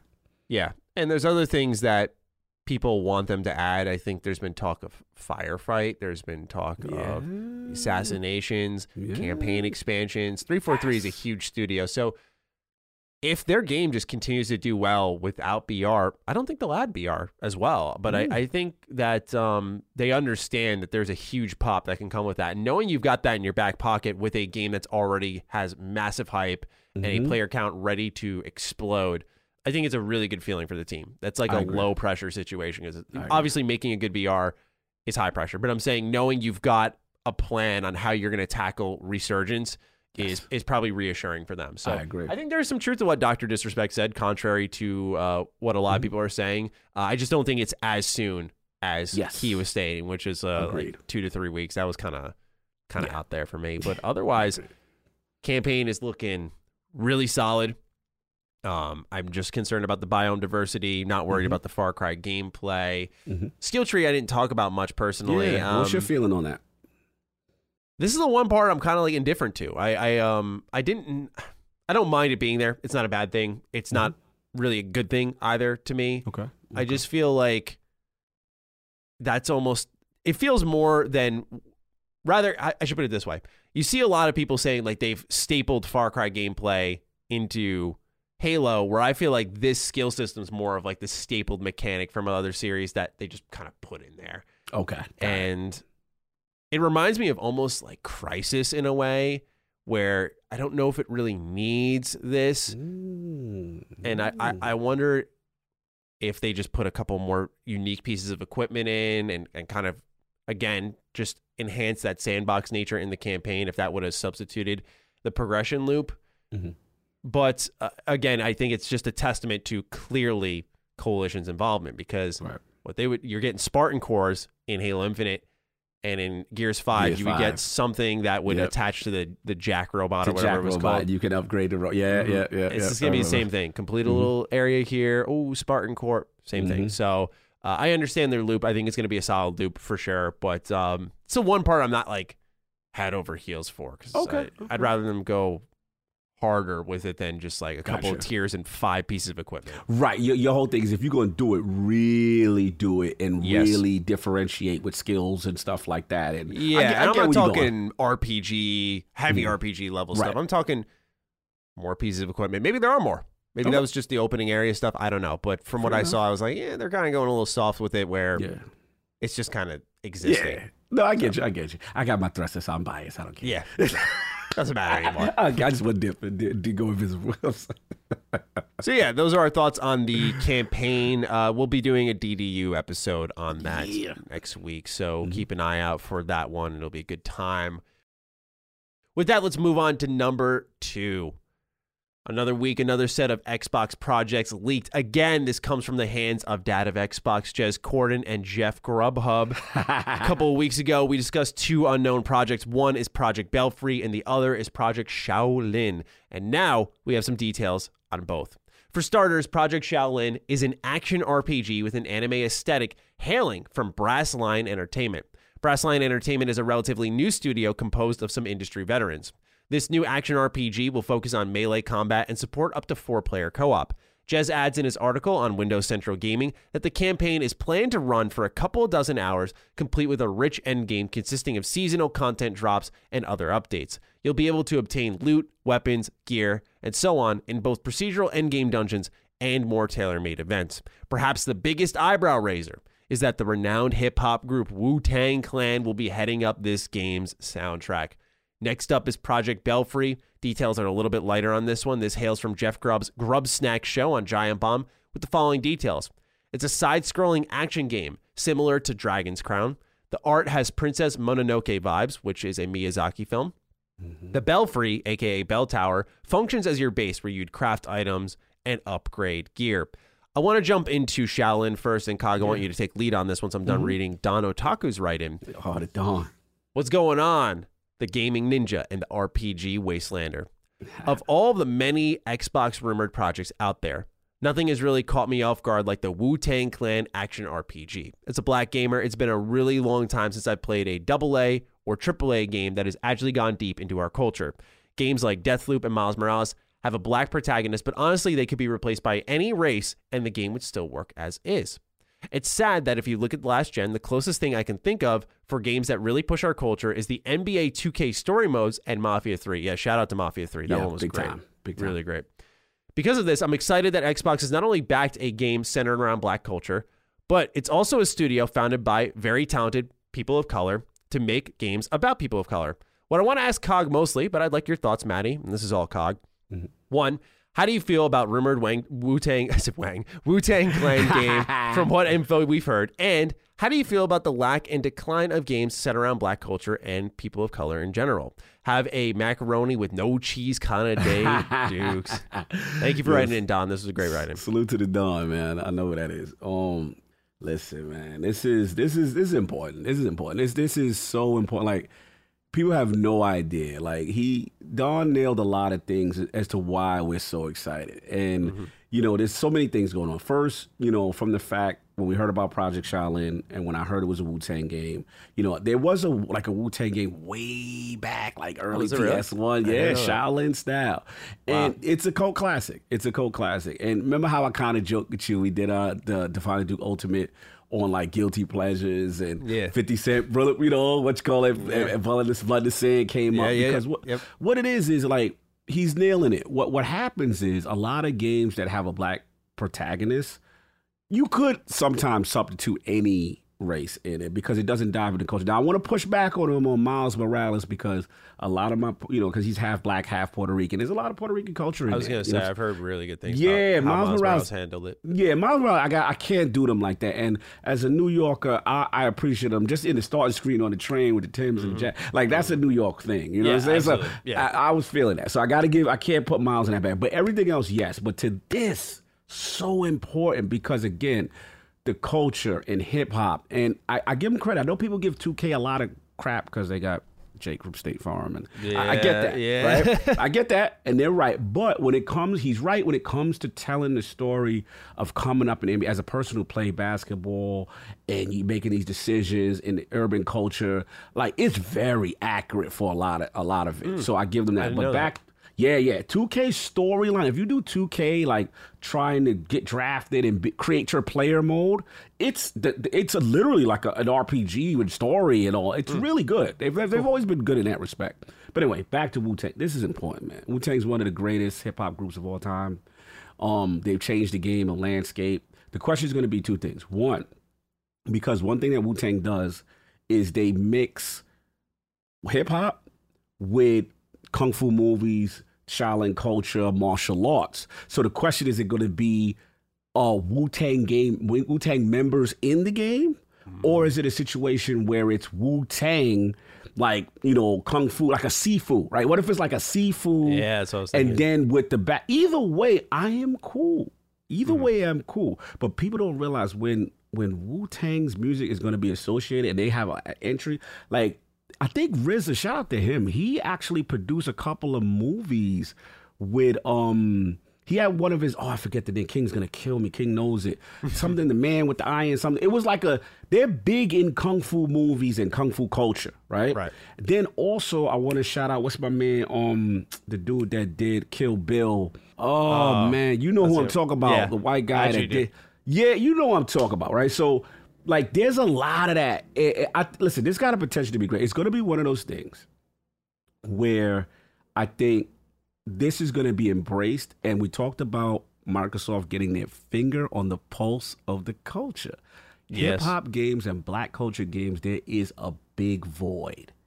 This is huge. Not saying that Wu-Tang is super popular right now, but this is going to resonate. This is going to get hit hard. And to his second question, he said, how do I feel about the lack and decline of game? Yeah, I think this could settle. I think what game developers need to see and publishers is they need to see the success of it. So if it hits, you make a good one, right? Yeah. That's going to set off a trend. And Wu-Tang is, if they're behind it, listen, RZA and them dudes, like, it's going to be real. So I'm super pumped. This is for us. It's for the culture. I can't wait. I've been bumping Wu all week at the gym. I love that. It's the equivalent, Maddie. If your favorite group, is involved with a game on some level. Of course. You know what I'm saying? Like, it's a dream thing. And Wu-Tang is revered in hip hop. So, right. Salute to them.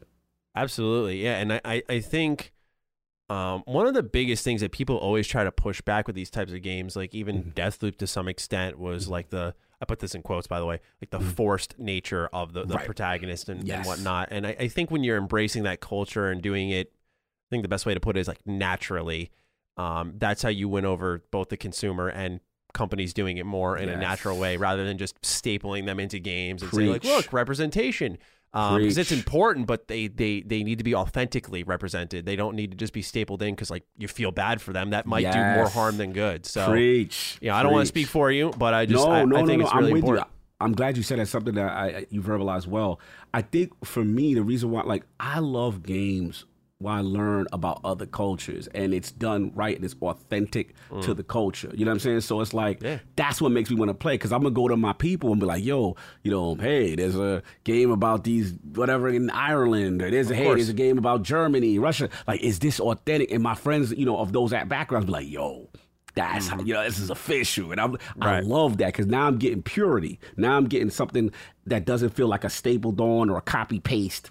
We're doing it. You know what I'm saying? Yeah. So I'm with you. It sounds very original too, which is really good. I mean, it sounds like a good time. It sounds like a vibe. Yes. So I'm really, really excited for this one, especially as it's an anime aesthetic. Belfry, I've played Dragon's Crown, and I thought it was a solid game overall. It's interesting because this is the type of game we've been kind of advocating for Xbox to do. I can already tell by the side-scrolling action, Princess Mononoke vibes. It's a Japanese developer. Yeah. No doubt in my mind. Mm-hmm. I'd be shocked if it weren't. So I think this is a good get for them. We'll see if it pans out that way. But I think, like, conceptually speaking, both of these are smart, diverse picks that build the library in a way we have been talking about for a while on a global level.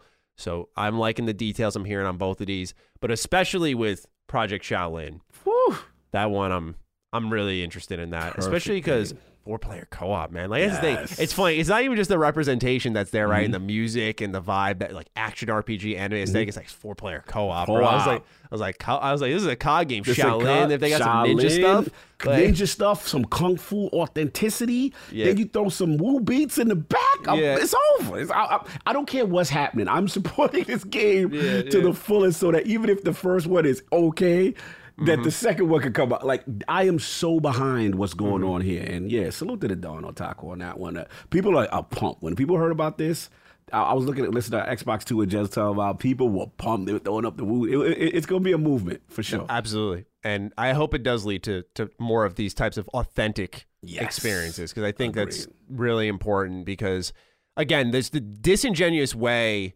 that, honestly, I think a company like Ubisoft just sort of like slaps it on across sexuality, race, gender, all of that stuff. The way they do it does, I cannot emphasize enough, more harm than good. Plenty of people want to be represented in all their ways, and it's just it's really sad to see how it's devolved, if you will. Yeah. And I think this looks, at least on paper, like it's being handled in the proper way with the proper people behind it. Yeah, I agree. Right on. Well, we will see more on that in the coming years. Yeah. Until now, we move on to number 3. Last week, we discussed how Xbox Game Pass continues to grow, but after falling short of their internal projections, that we could maybe see bigger investments be made into the service. Entering the service day one is the remastered version of GTA San Andreas on November 11th. Revealed earlier this week was a trailer for the definitive editions of GTA 3, GTA Vice City, and GTA San Andreas, which will all be sold together for $60. While Xbox got San Andreas, Rockstar played both sides of the field and gave PlayStation Now GTA 3 on December 7th. Recently, Take-Two took down and sued modders working on GTA 3/Vice City remakes, and then yanked classic versions of the aforementioned trilogy off storefronts. It appears they are all in on these remastered versions and expect you to be as well. Your boy, Nikki V, has written into us, hey, Lord of the DD Podcast Cog and Lord of the DD Titty Gobble, Maddie. I don't know, man. I don't know where yet. I don't know how I earn these names, but I do. Boys, what are your thoughts on GTA's remasters? Did the graphics in the trailer meet your expectations? Also, what do you make of the minor uproar in relation to the $60 price tag? I personally don't get it. The 3 games are $15 each on the PS4 store, and that was just for a basic port. If anything, the collection represents more value for money. have a warm can of Coke kind of day, Nick. I've had that at my grandma's house. Rest in peace to my Nana, but she would always keep them out of the fridge. Out of the fridge? On the shelf. And they would be these baby cans, too. So I'm like, I'd be like reluctantly like cracking it open like, all right, I'll have this soda. Warm joint, dog. Yeah, I know. I mean, what you think? I think for me, the Game Pass thing, even if it's just the one, it's a big deal. You know, to see Game Pass get a GTA game is a big deal. Art style, I didn't mind too much. You know what I'm saying? I know it's a controversial topic. You know what I'm saying? But I guess I didn't. I saw the before. And after, because you know what it is, sometimes we got those rose tinted glasses or how these things look in our mind. Yep. And I saw some of the hairstyles and how it was looking. It was looking spooky. You know what I'm saying? Back in the day. So look, I'm with it. I'm glad that Microsoft is at least in the mix here. And I think it's a big deal. But what about you, a perceived value and about art style? I'm curious about you with art style. Yeah, I thought it looked really good, actually. Yeah. I way better than I thought it was going to be. Granted, they played a very heavy hand to isolate this product and make you pay attention to it. But I think what they're doing looks solid, especially when we're hearing about the updated controls, updated radio. I'm hoping that all the songs are the same. Yeah, how is that going to play with licensing? Yeah, I wonder, right? Because that was a thing with Fallout for some time, is they were getting updates on the back end of SteamDB, and people were like, yo, what's going on here? You guys doing a remaster? Like, we're just updating the licenses for tracks that we have in our game.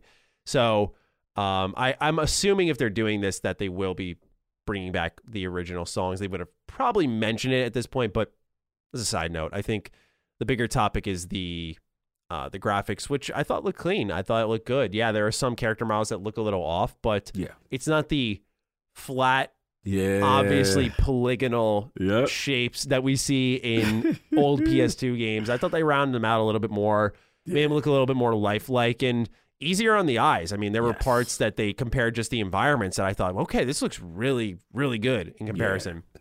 You know, not even in comparison, but standalone too. Yes. Because I didn't see the comparisons until after. So when I was watching the trailer, I went, yeah, this looks solid. Then you see it side by side, completely different story there. So I think this is a good get for Game Pass. Is it one I'm going to be rushing out to download day one? No, but I think people are going to underestimate the power of GTA. And just how many people will flock to this, especially San Andreas, which was like an iconic GTA game. GTA. Yeah. Huge. I think they got the right one. I agree. I literally think they did. Yeah. I think Xbox got the right one out the deal. That's just me.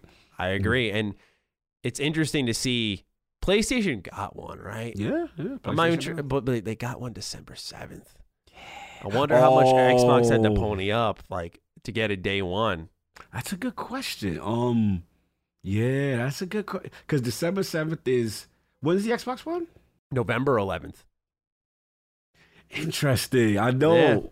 Yeah. And then part of me also thinks that, do you think that, like, because it's December 7th, we know what comes out December 8th, that Sony wanted something to be like, you know what I mean? Because to take a little, I mean, not that GTA going to stop. It's an older GTA. If it was a newer GTA, then it's like, yo, hey. Let's be honest, these fanboys on both sides will latch on to anything. So exactly. So I think part of me feels Sony strategically wants something, because let's be real, they don't have any first-party offerings for the rest of the year until, you know what I'm saying? Because right now, let's be honest, that the end of this year for Microsoft is super strong. Yeah. Back 4 Blood, Age of Empires, Forza, Halo, boom, boom, boom, boom, boom, boom, boom. Right? Throw GTA in there. Yeah, they got to do something. So part of me thinks this is Sony trying to do a little something. Say, hey, don't forget us. We got this. Yeah. You know what I'm saying? Yeah, absolutely. What do you feel about $60 for this trilogy together? Just like Nikki V said, $15 each on the PS4 store for the classic ports. Now it's $60 for them remastered, packaged together. Clearly put some effort into it. Yeah, I'm not flipping off of that. I don't feel this is like so egregious where I'm like, yo, they gouging me, and they put effort. I mean, I saw it's not like it doesn't feel like a lazy port. Like if I see something lazy, I remember that time when Activision, they got my Marvel Ultimate Alliance. Oh, and they disrespected it, man. They disrespected it. Always shout out to Total Biscuit's review of the PC version when he found out that, I think he said Q was the jump button in that game. Just they ruined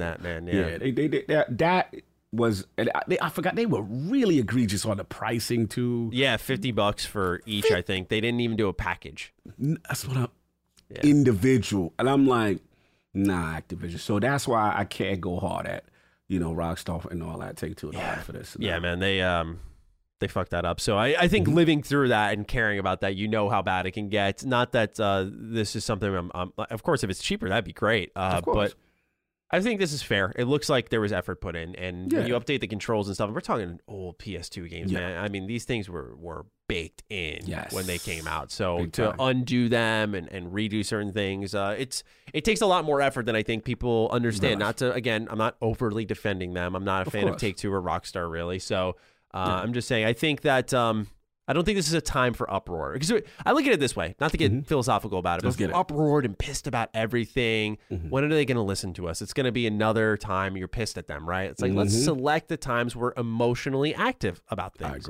I agree. GTA San Andreas Day 1, November 11th for Game Pass users. Keep an eye out.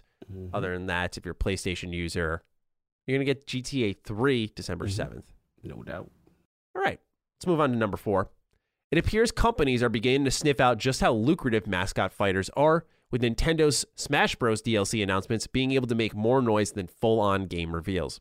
Recently, we saw Nickelodeon All-Stars Brawl successfully capture the internet with its nostalgic reveals combined with a bizarre yet somewhat complex fighting system. Next on the list looks to be Warner Bros., and Jeff Grubb has the details.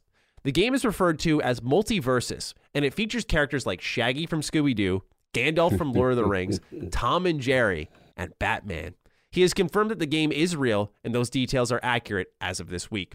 Some reports claim that Mortal Kombat and Injustice developer NetherRealm Studios is working on the game, but Jeff states that's not the case. The game is reportedly on a tight budget and looks cheap, considering a free-to-play approach akin to something like Brawlhalla.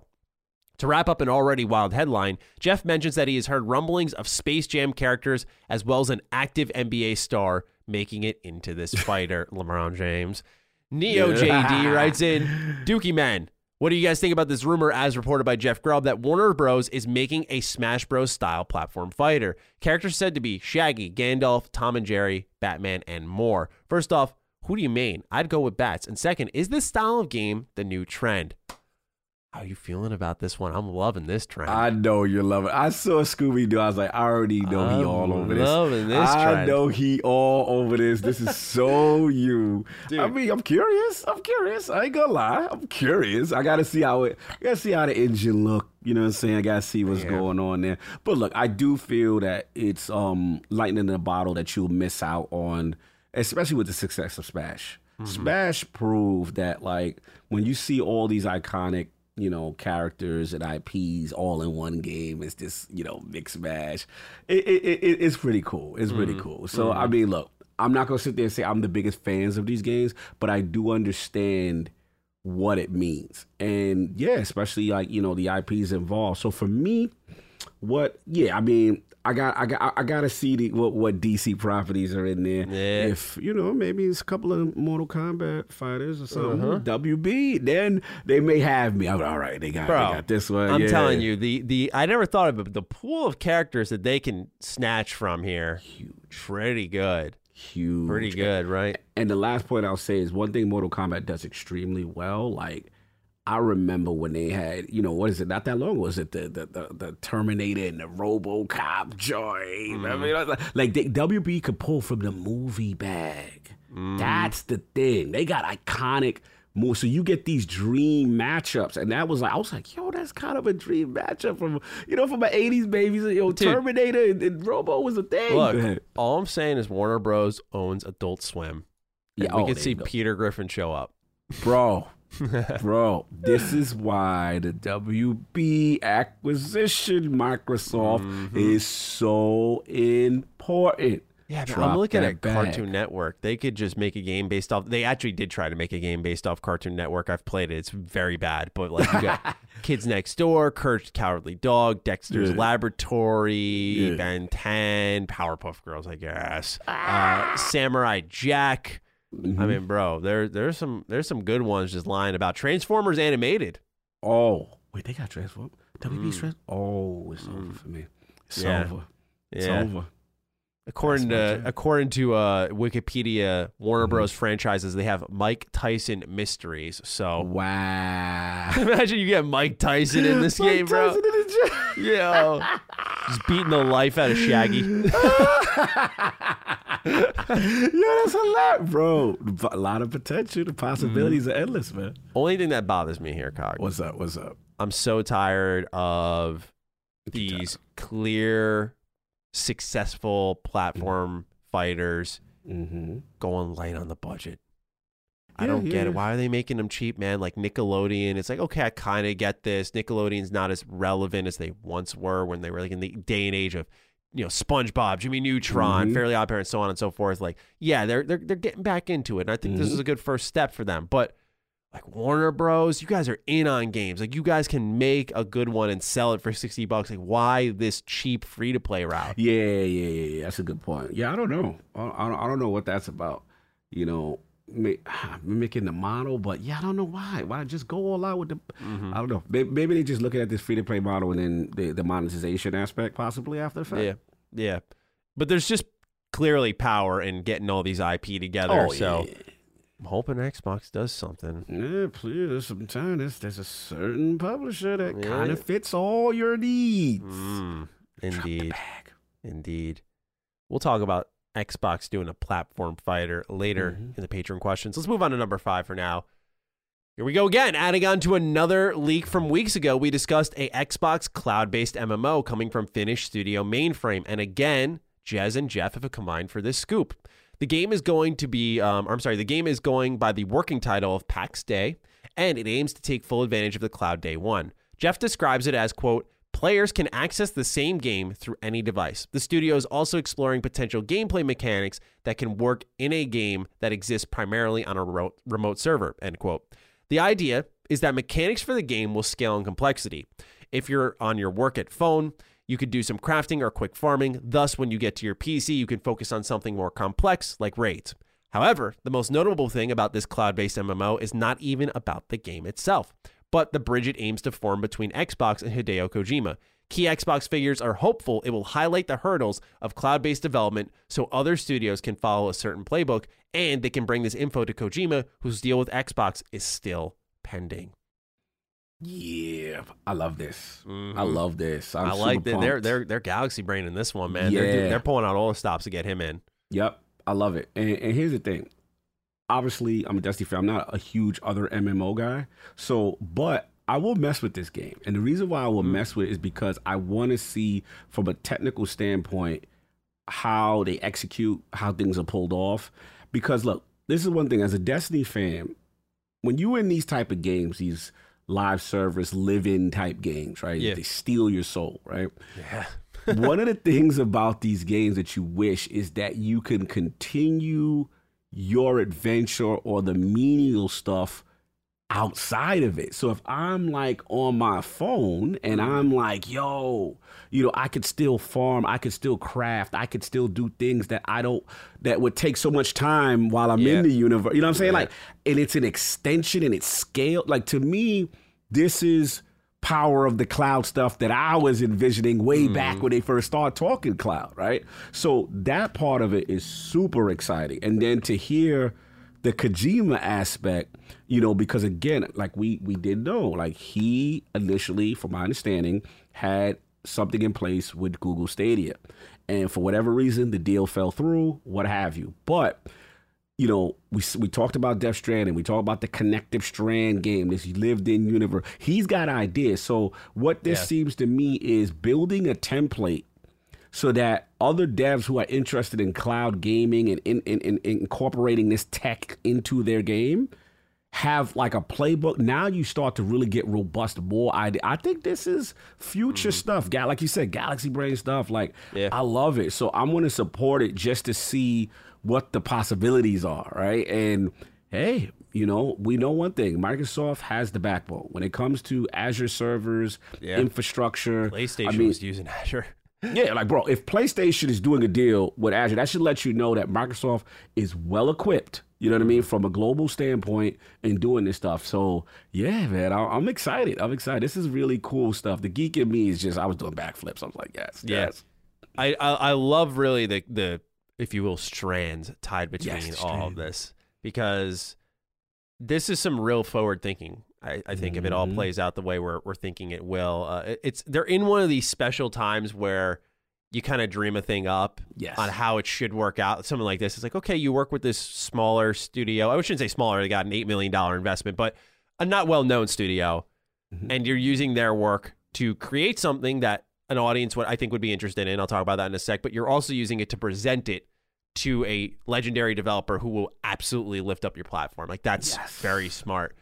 I love the idea of an MMO kind of removing some of the busy work.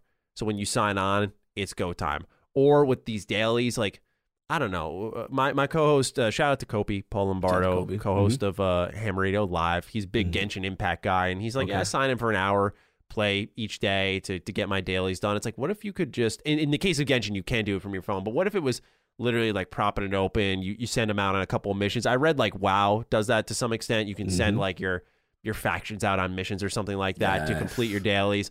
But doing stuff like that, because one of my favorite things with MMOs, particularly RuneScape, is I loved like the non-combat skills it had: woodcutting, fishing, fire making. I just loved doing them, because there were times I just wanted to do combat. There's times you want to just zen out, maybe watch a show, and I would flip it on and I'd like grind my woodcutting. Yeah, I'd just like chill at I think Draenor Village. Shout out to Draenor Village.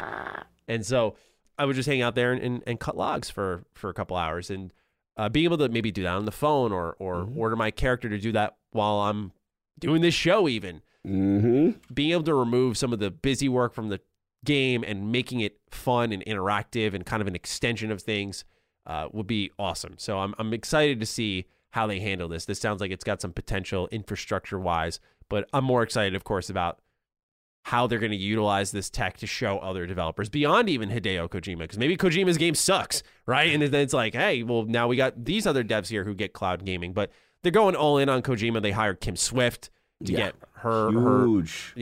She's heading up the cloud gaming division. So very, very big move. I mean, they made a public announcement about that one. A lot of people forget, like, that was a big commitment. That was a big deal. Yeah, absolutely. And then, like I said, if they get this structure, the template, he's excited.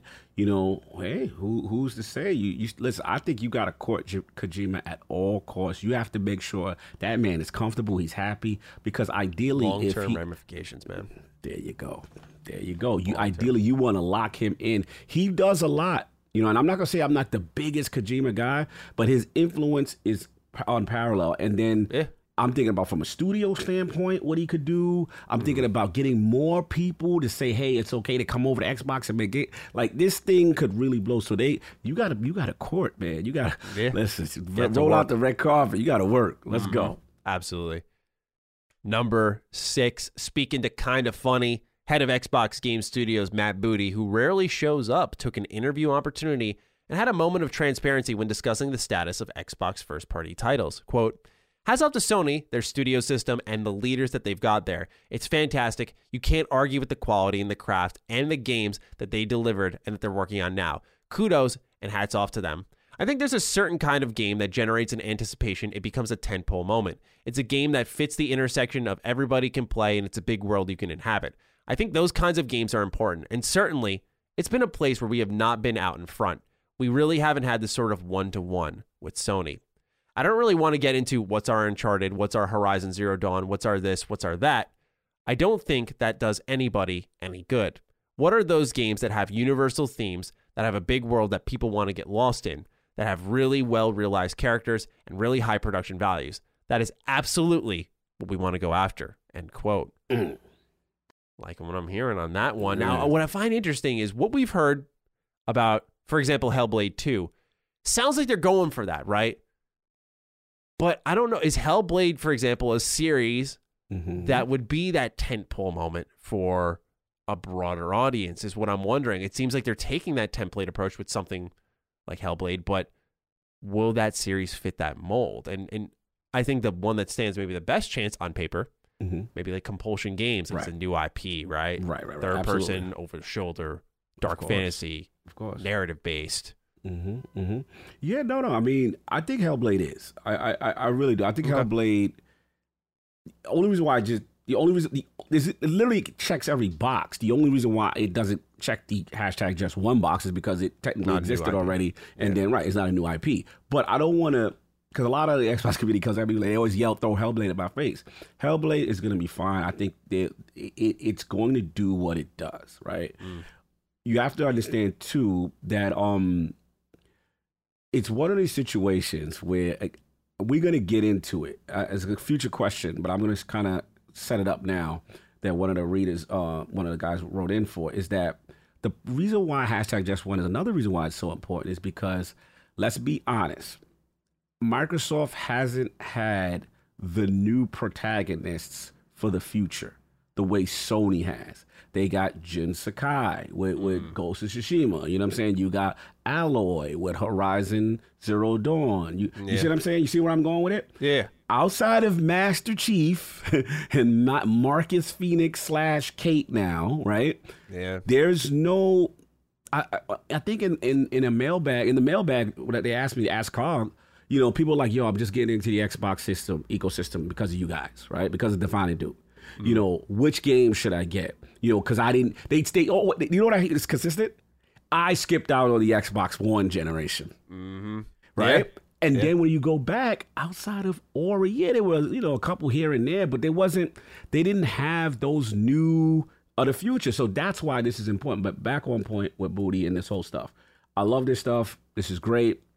You know, I love the fact he did not shy away that, yes, we do need those characters that you love, those worlds you want to live in, those massive, and they got respect from. They're not going to do a carbon copy of what Sony's doing, but they do recognize the importance. And that's all I wanted. Recognize the importance. The other thing he said that wasn't here that I was really excited about was that he talked about when you look at, like, for example, Obsidian, right, and Double Fine. He said what he's excited about is, remember, when they acquired Obsidian, they're just trying to get Outer Worlds out the door with Private Division, right? So Microsoft's helping them get that out the door. Then Double Fine, Tim Schafer trying to get, you know, the Kickstarter, Psychonauts 2 out the door. Boom.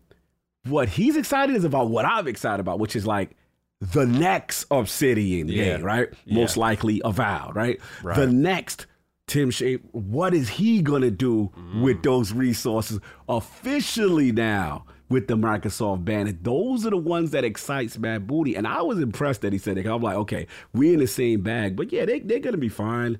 I think this is great. I love everything he said. He doesn't come out often, but and he's actually a coder, which was kind of impressive. He actually coded. I didn't know that. I didn't know that. Like, they asked me like what he does on his spare time and stuff. Shout out to Snowbike Mike and them guys.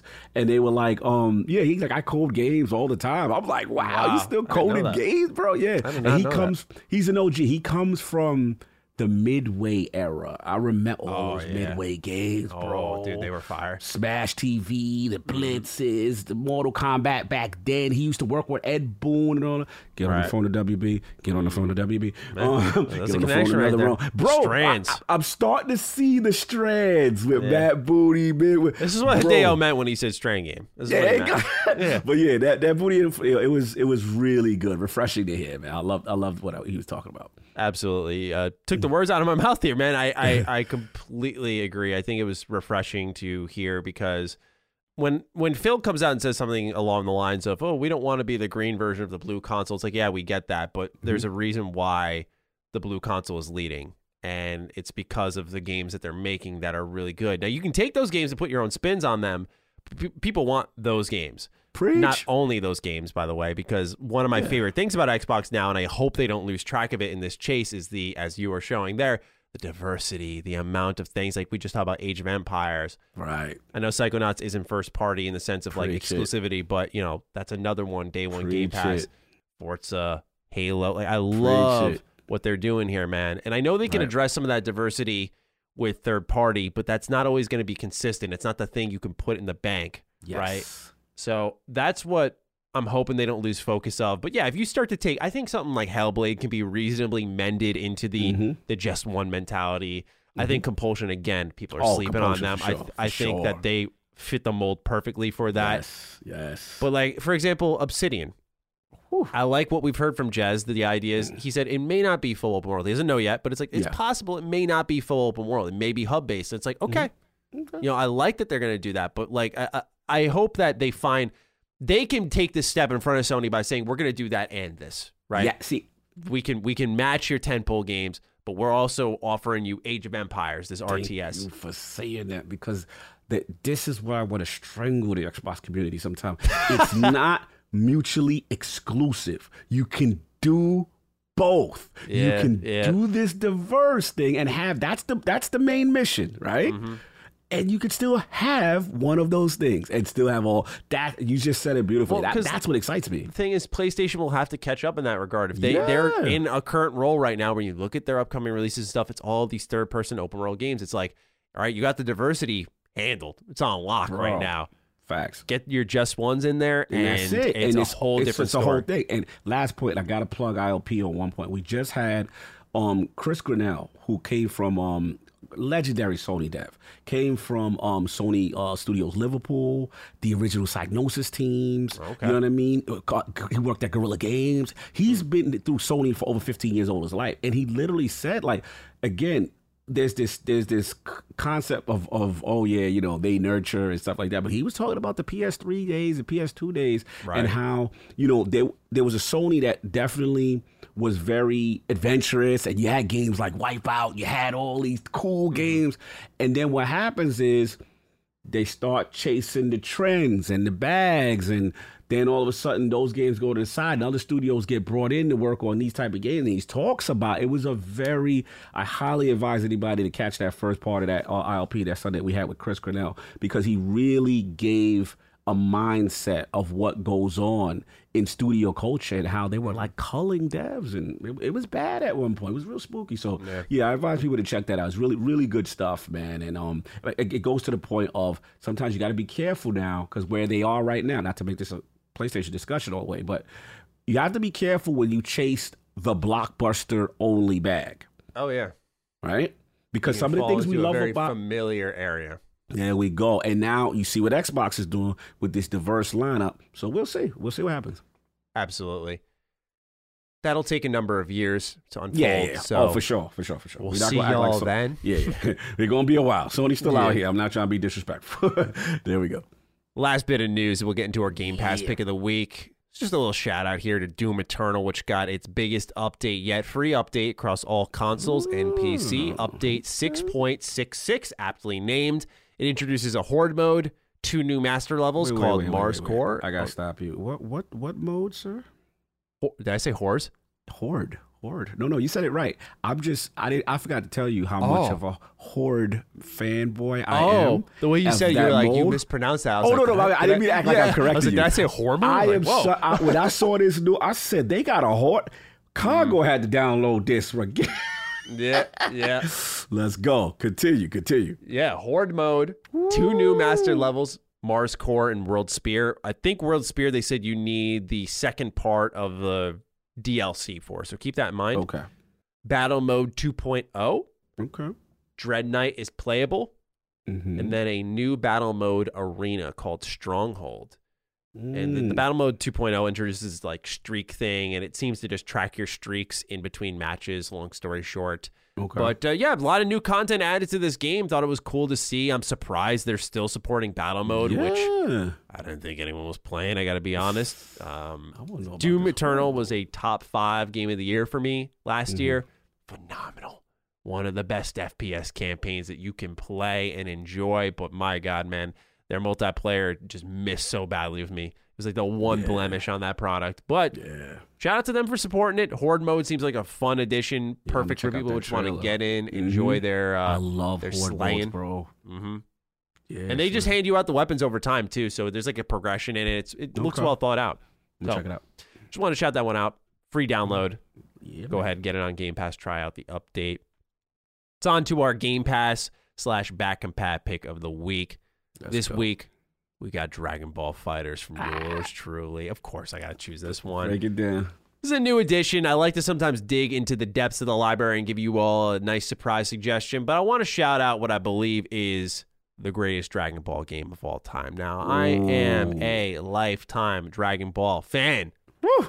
Shout out to Budokai 2 when I first started, and they had the little board game story mode where you'd hop around the little pegs and and get into fights with everyone. Awesome game, man. Love that one. I would Budokai Tenkaichi 3 with the bonus disc, 100-plus characters in the roster. I mean, one of the biggest rosters we've seen, to Rage and Blast. I mean, so many great Dragon Ball games, but Fighters. Fighters is a artistic masterpiece, but also a masterclass in fighting games. Okay. Now, if you never played it, treat yourself to some eye candy. It's a good time to do so. Really? All right. What I like about this game is you have the auto combos, which if you're new, you can hop in, square, or XXX, call it a day. You can fight. Call it a day. Yeah, you can fight. But if you take it that layer deeper, like Cog, I know you're a Tekken guy. There's certain games that click with our brains. I'm a Tekken guy, right? Like that's the one. That's the 3D fighter that works for me. Nice. I feel like our brains operate on the same wavelength when it comes to fighting games. I'm saying, man. Some with the button inputs, the feel, the flow of Dragon Ball Fighters, where it works for me.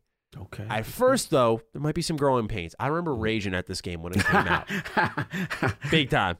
Because what happened was, game's really fast-paced. You're going to get Dragon Rush. Like, people are going to hit you fast. You'll be like, oh, they should have a block button in this game. No. You got to learn. You got to learn. That's the one thing. You got to learn, but once you learn, it is such a deep technical fighter. Every character could have their own game where you play around them and it would work just fine. And there's dozens of them. They pay such great homage.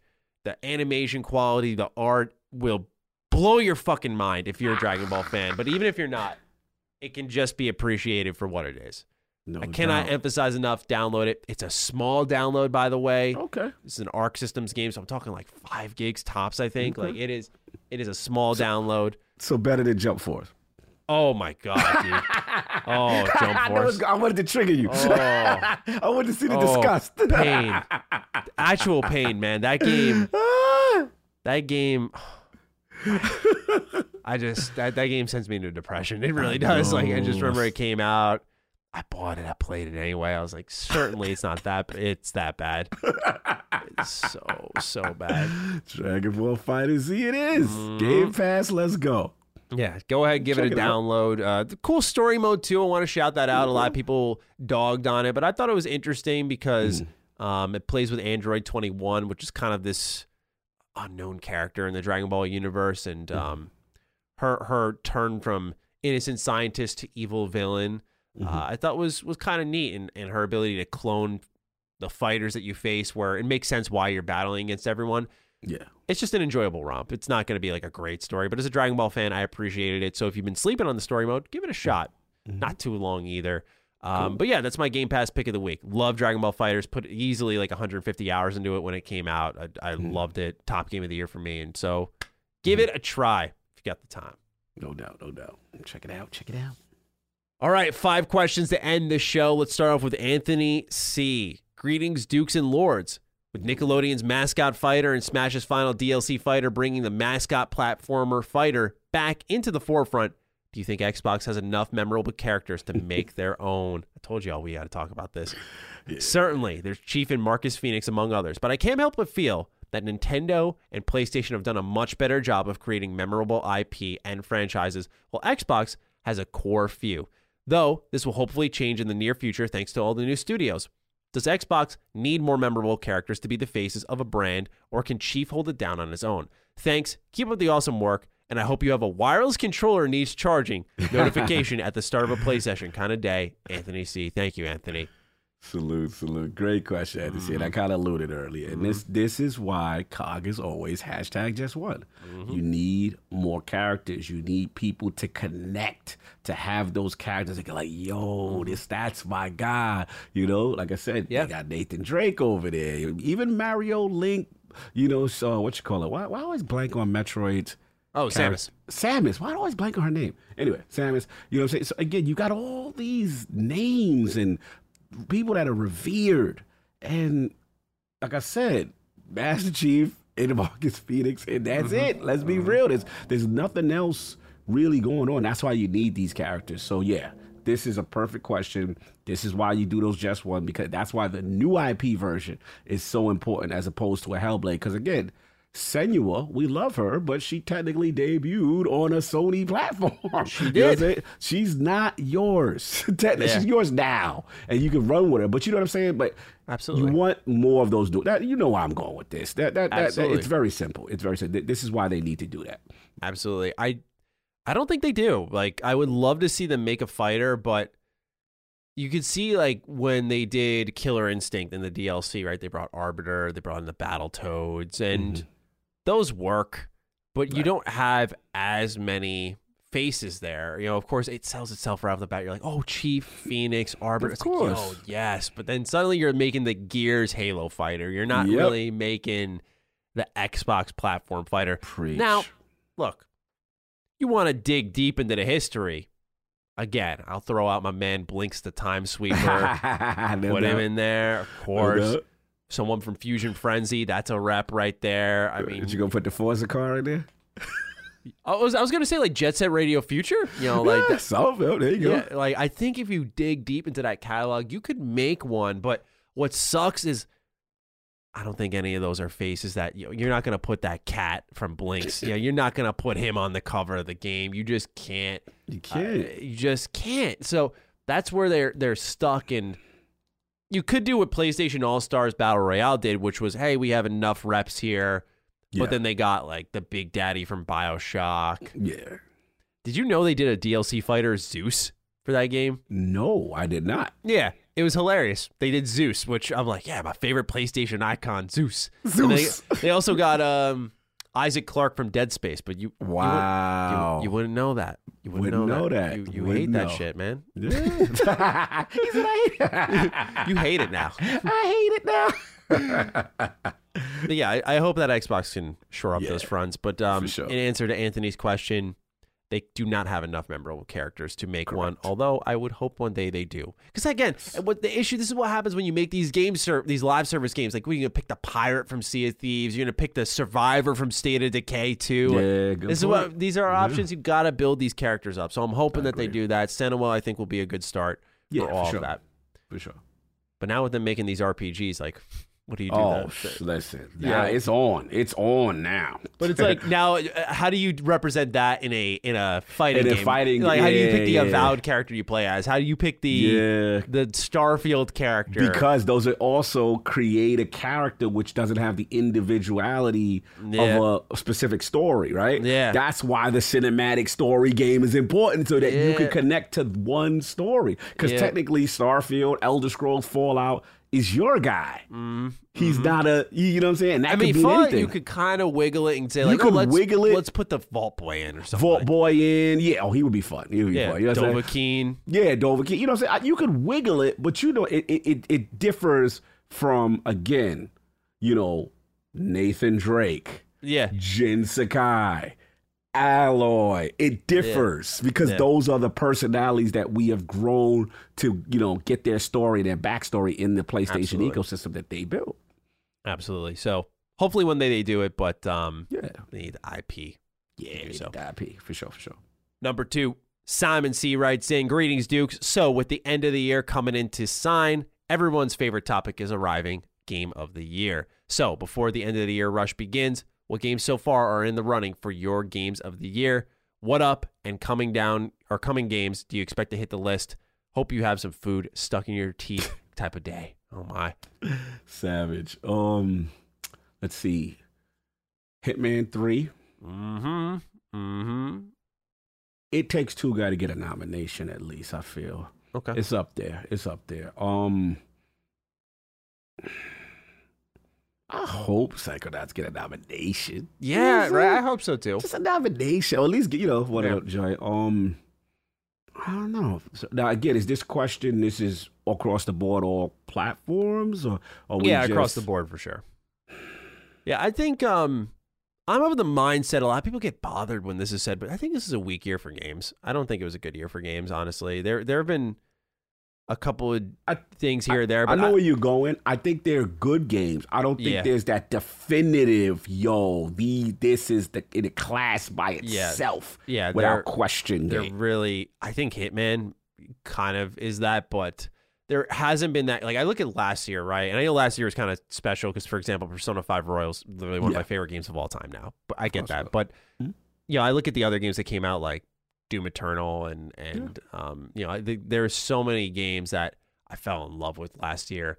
Couldn't get enough of. But, like, this year, it just wasn't there. It wasn't a strong year. I think there was a lot of, if you look at my reviews, like there have been so many wait for a sales. There really hasn't been many like, go buy this. Buy this. And people got bothered with me. They're like, you just like a lot of stuff. You hate, like, I'm just like, come on, man. Like, it's just levels. It's levels though, right? This year has not been up to par. I think next year will be very, very next year next year's got a lot of content. No, I agree with you. I think there are a lot of good to very good games this year. But not a lot of great games this year. You see what I'm saying? That super high level standard. And the only thing, though, it's going to be one that you ain't going to like that's going to be in there. And I know you know which one I'm talking about. Oh, no. That a lot of people that you don't like, that you're in the minority with, is Deathloop. A lot of people. Oh, you were going to say Forza for some reason. Oh, no, Forza. I mean, Forza's always, sadly, I kind of hate this, but if you're a sports game, all right, you never win a game of the year. That's just the way it works. They gonna throw you in that other category, and that's it. So sadly, that's what's gonna happen to that. But Deathloop's getting a lot of praise, man. Getting a lot of praise. I don't know, Cog. That conversation for Deathloop died real fucking quick, in my opinion. It seems to be. Where were you at with Returnal? I never got your Returnal thoughts. I never played Returnal, actually. Yeah, okay. I kind of want to look into it now. I don't have the time to, but that update where you can suspend your runs, I saw that and went, okay, that's kind of hilarious. It took them 6 months to do, but I know it took so long. Honestly, like, good update. A lot of people like Returnal. A lot of people like Returnal. It's gonna. I'm very curious on what wins because I agree with you. I think there are a lot of good to very good, but not great. Yeah. Oh my God, this is definitive game of the year candidate. I look at something like Ratchet and Clank. Like, I thought that was going to be the slam dunk of the year. Right. And I know for a lot of people it was, and I understand why. But for me, that was one of those. I think the 2016 one was way better. Yeah. Some people say they're good, but not great. Yeah, it's a good game, but just there were a lot of games this year I expected to love that I didn't. And even on the AA space, like I thought Biomutant, it's like, oh, hidden gem right here. No, not really a great game in my opinion. Like just way, way too saturated for a small team. So. Resident Evil 8, I know a lot of people liked. Yeah, that one, I don't know. It was like a year where I was like, do I just not like gaming? But I was like, no, I love gaming. It's just like there's so much stuff that just, I was like, it's and the game I played the most was a remaster. I played Mass Effect Legendary Edition. Yeah, that was great. That was the game I played the most, and I'm like, yeah, I grinded that, man. Yeah, so you're right. It's a weird year for games. I can't wait to see what the nominees are. I do look forward. Being the Lords, we do an annual. We do a Crown Your Lord section where we pick who we think gonna win, and then what actually wins, we tally up all the votes, and then Solve kills us every year. He's so good at picking stuff, and he was the one that was yelling at me during them years. He's like, I'm telling you, you guys are idiots. You don't know about Hades. And he was right. Man. Hades, he was right. Hades cleaned up one year. I was like, he won that one for sure. Yeah, I think out of games remaining, to answer part of Simon's question of games I expect to hit the list, maybe I think Halo has a good chance. But they don't even qualify because they came out so late. Yeah, unfortunately too for the game awards, and by next year when there's just so many like highly anticipated titles, you just look at like what we already know. By the way, up until April with like Elden Ring, Dying Light 2, you've got later that year Starfield and Pokemon Legends Arceus. It's like wow. Oh, I'm sorry, Horizon Forbidden West. Oh yeah. It's like God damn, bro. And you tell me Halo's got to stack up against those? It sucks. Halo's going to have to take the definitive multiplayer game of the year award, and we got to even see what happens then, right? But that to me would be the only thing that, because it's going to be tough. It's going to be tough when this was the year they needed to come out on time to make this award, so they would be really in the mix with a lot, Yeah, but it's unfortunate because I think the voting process starts about now. For the Game Awards, which a lot of games are going to get left out. So correct. That sucks. But I'm happy that Xbox is more concerned with just getting a quality product in rather than participating in the popularity contest. So On my Game of the Year list that I also want to shout out was Tales of Arise. Very, very, very good game. Yeah, I really dug that one. I would say that and Hitman 3 were like the two games I thought were great this year. Yeah. But were they like Red Dead Redemption 2? Like, wow, play this shit now. No, but like I thought those games were excellent. Yeah. But other than that, back to Hitman. I gotta get back to it, man. So many games. Dude. So many. Have you ever finished Hitman 3? No, I'm like halfway. I did not finish it yet. Oh, so you good. You did though. the Dartmoor Mansion, right? That was in England. That was a good one. The locales. Listen, I knew the game was hitting from the beginning. You know what I'm saying? Was it the Dubai joint? You out in the roof? And yeah. fire. Dude, I did almost all the challenges in that game. Like I put like 45 hours into it, just in Hitman 3 alone. And by the way, the last mission, it's really bad.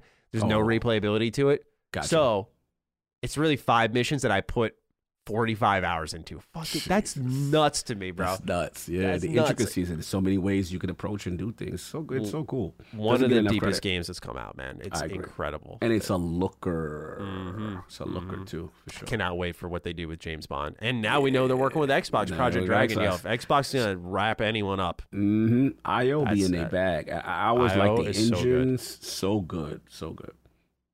Let's move on to Alex Gritzmacher. Hello, Dukes. I have a quick story to set up a question. Last April, F1 2019 was an Xbox Games with Gold game, so I downloaded it. Around the same time, I started watching Netflix's Formula One series, Drive to Survive, which follows the teams and drivers during each F1 season. So, with my interest in the sport peaked, I played the game and really got into it. I then bought F1 2020 that summer, which really cemented my interest in the sport to the point that I actually started watching the races and have since become a huge fan. My question is, has any game gotten you interested enough in a sport to then become a fan? Or if not a sport, some other real-life thing the game is based on, whether it be a book or a movie series or anything of the like. Keep up the great work, Alex. Great question. Again, highly recommend, Alex, if you're an F1 guy, highly recommend ILP this past Sunday that went on. Chris Grinnell, he pretty much every F1 game that came out from the PS2 to PS3 era, he was a part of. We talked about the intricacies of creation. And yeah, F1 was one of those games for me. Like, you know, in the States, we didn't have F1. We had IndyCar racing. And I remember, you know, casually watching and stuff like that. But the F1 series was something I paid attention to, the simulation, the pit stops. I got into it. I told you the story, you know, with the NHL. You know, like, I didn't watch NHL. I didn't know the sport. But I remember those EA, it's in the game, you know. And NHL 94 was, man, that changed my life. Like, I got into it. I learned the league. I started watching. Like, most sports games like that, I think PGA Tour golf. I started watching that. I remember when the tennis games and the top spins, and I started, like, I used to do all that stuff and then start to get into the actual sport. Like, yo, Pete Sampras, that's my guy. You know what I'm saying? Like, you know, that's how it literally, gaming does have that effect where if something is done really well, it can make you really get interest in the actual real life counterpart. But I'm curious for you, like, what are those for you that you sat there, you played, and you're like, yo, I'm going to take interest in this now? Hockey. Yeah, hockey I ended up going out and playing. Like, I remember I borrowed from my brother NHL 2012. It was the one with Steven Stamkos on the cover. So I think that was 2012. And I remember playing it, and just like a little simpleton, you know, I was in high school. You know, you could hit people, you could fight people. I was like, oh, this is fun. There's some gameplay here, right? And then, like, you get into the sport of it all eventually. And that's when I really started watching, was in 2012. And eventually I was like, oh, I want to play it. But I'm too skinny. I'll get pushed off the puck. Then one day I bought, like, a plastic net. And I played, like, pretty much floor hockey in my front driveway. And eventually I took rollerblading up. I tried that out at a local rink. Then I made the leap to ice, and the rest is history. So, yeah, I've played ice hockey for 6 years now, and I've been a fan since 2011, 2012, I want to say.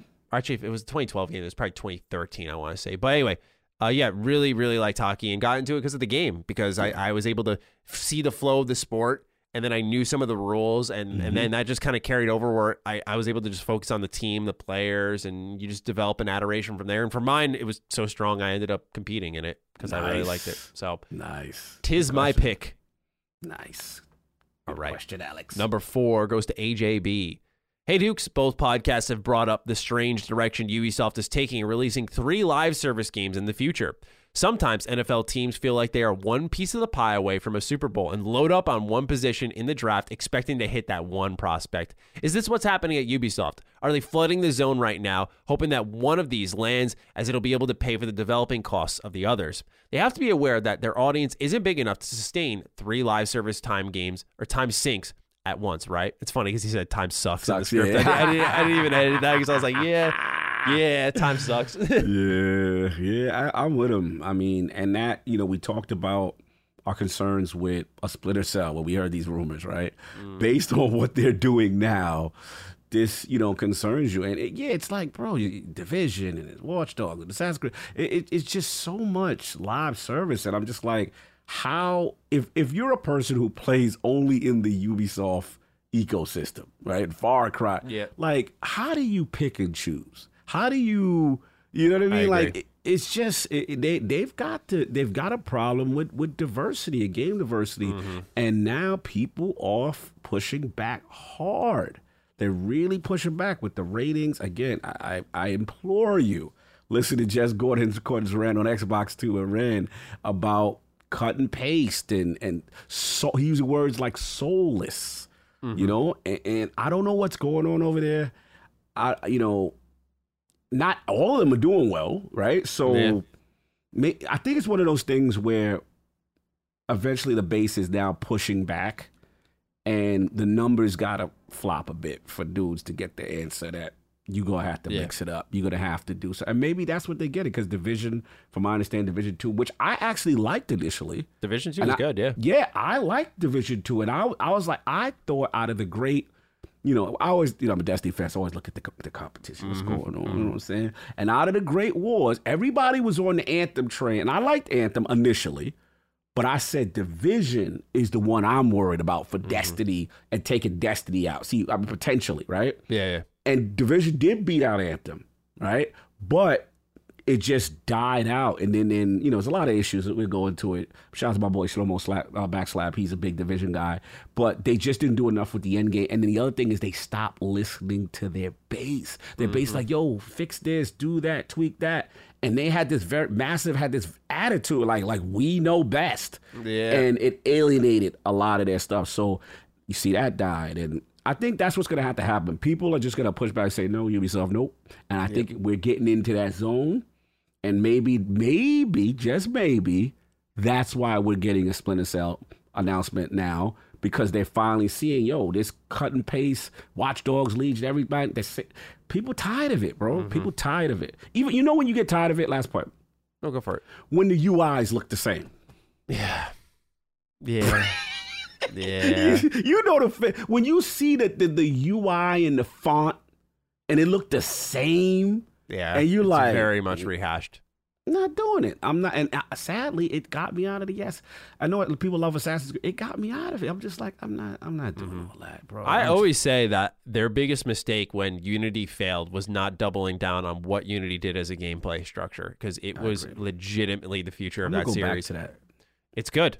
It's a good game. And they got an update, right? Didn't they get the update? I don't know if they did or not, but I know it works. They got like a frame boost or something. I feel like they got something. I feel like at this point. I feel like they got something. And it was fully 4-player co-op, or was it like there were missions? There were missions, right? Like there were a lot of them.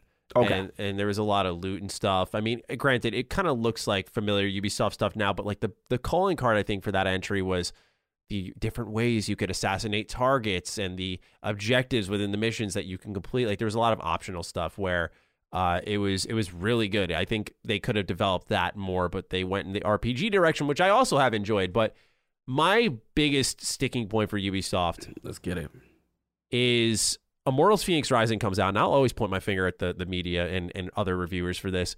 It comes out to glowing reviews, and I'm like, what the fuck did you guys play? Because this shit is identical to Far Cry. It is identical to Assassin's Creed. And guess what? It's a new goddamn IP. People are like, it's a refreshing take from Ubisoft. Finally, it's something new. I'm like, no, the fuck it isn't. They added puzzles, and that was it. And that's where they lost me.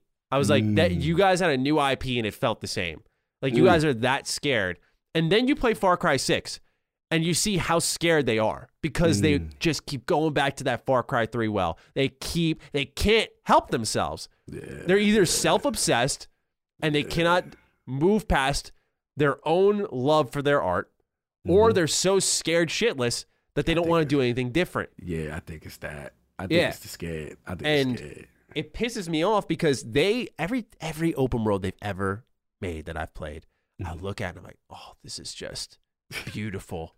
I love what I'm seeing. Oh, yeah. Exploring it, different story, but looking at it, like I think of Syndicate. I look at it, I'm like, yo, Industrial Revolution here. Yes. My God. Beautiful, man. Like there's so many locales they do, and they do them right.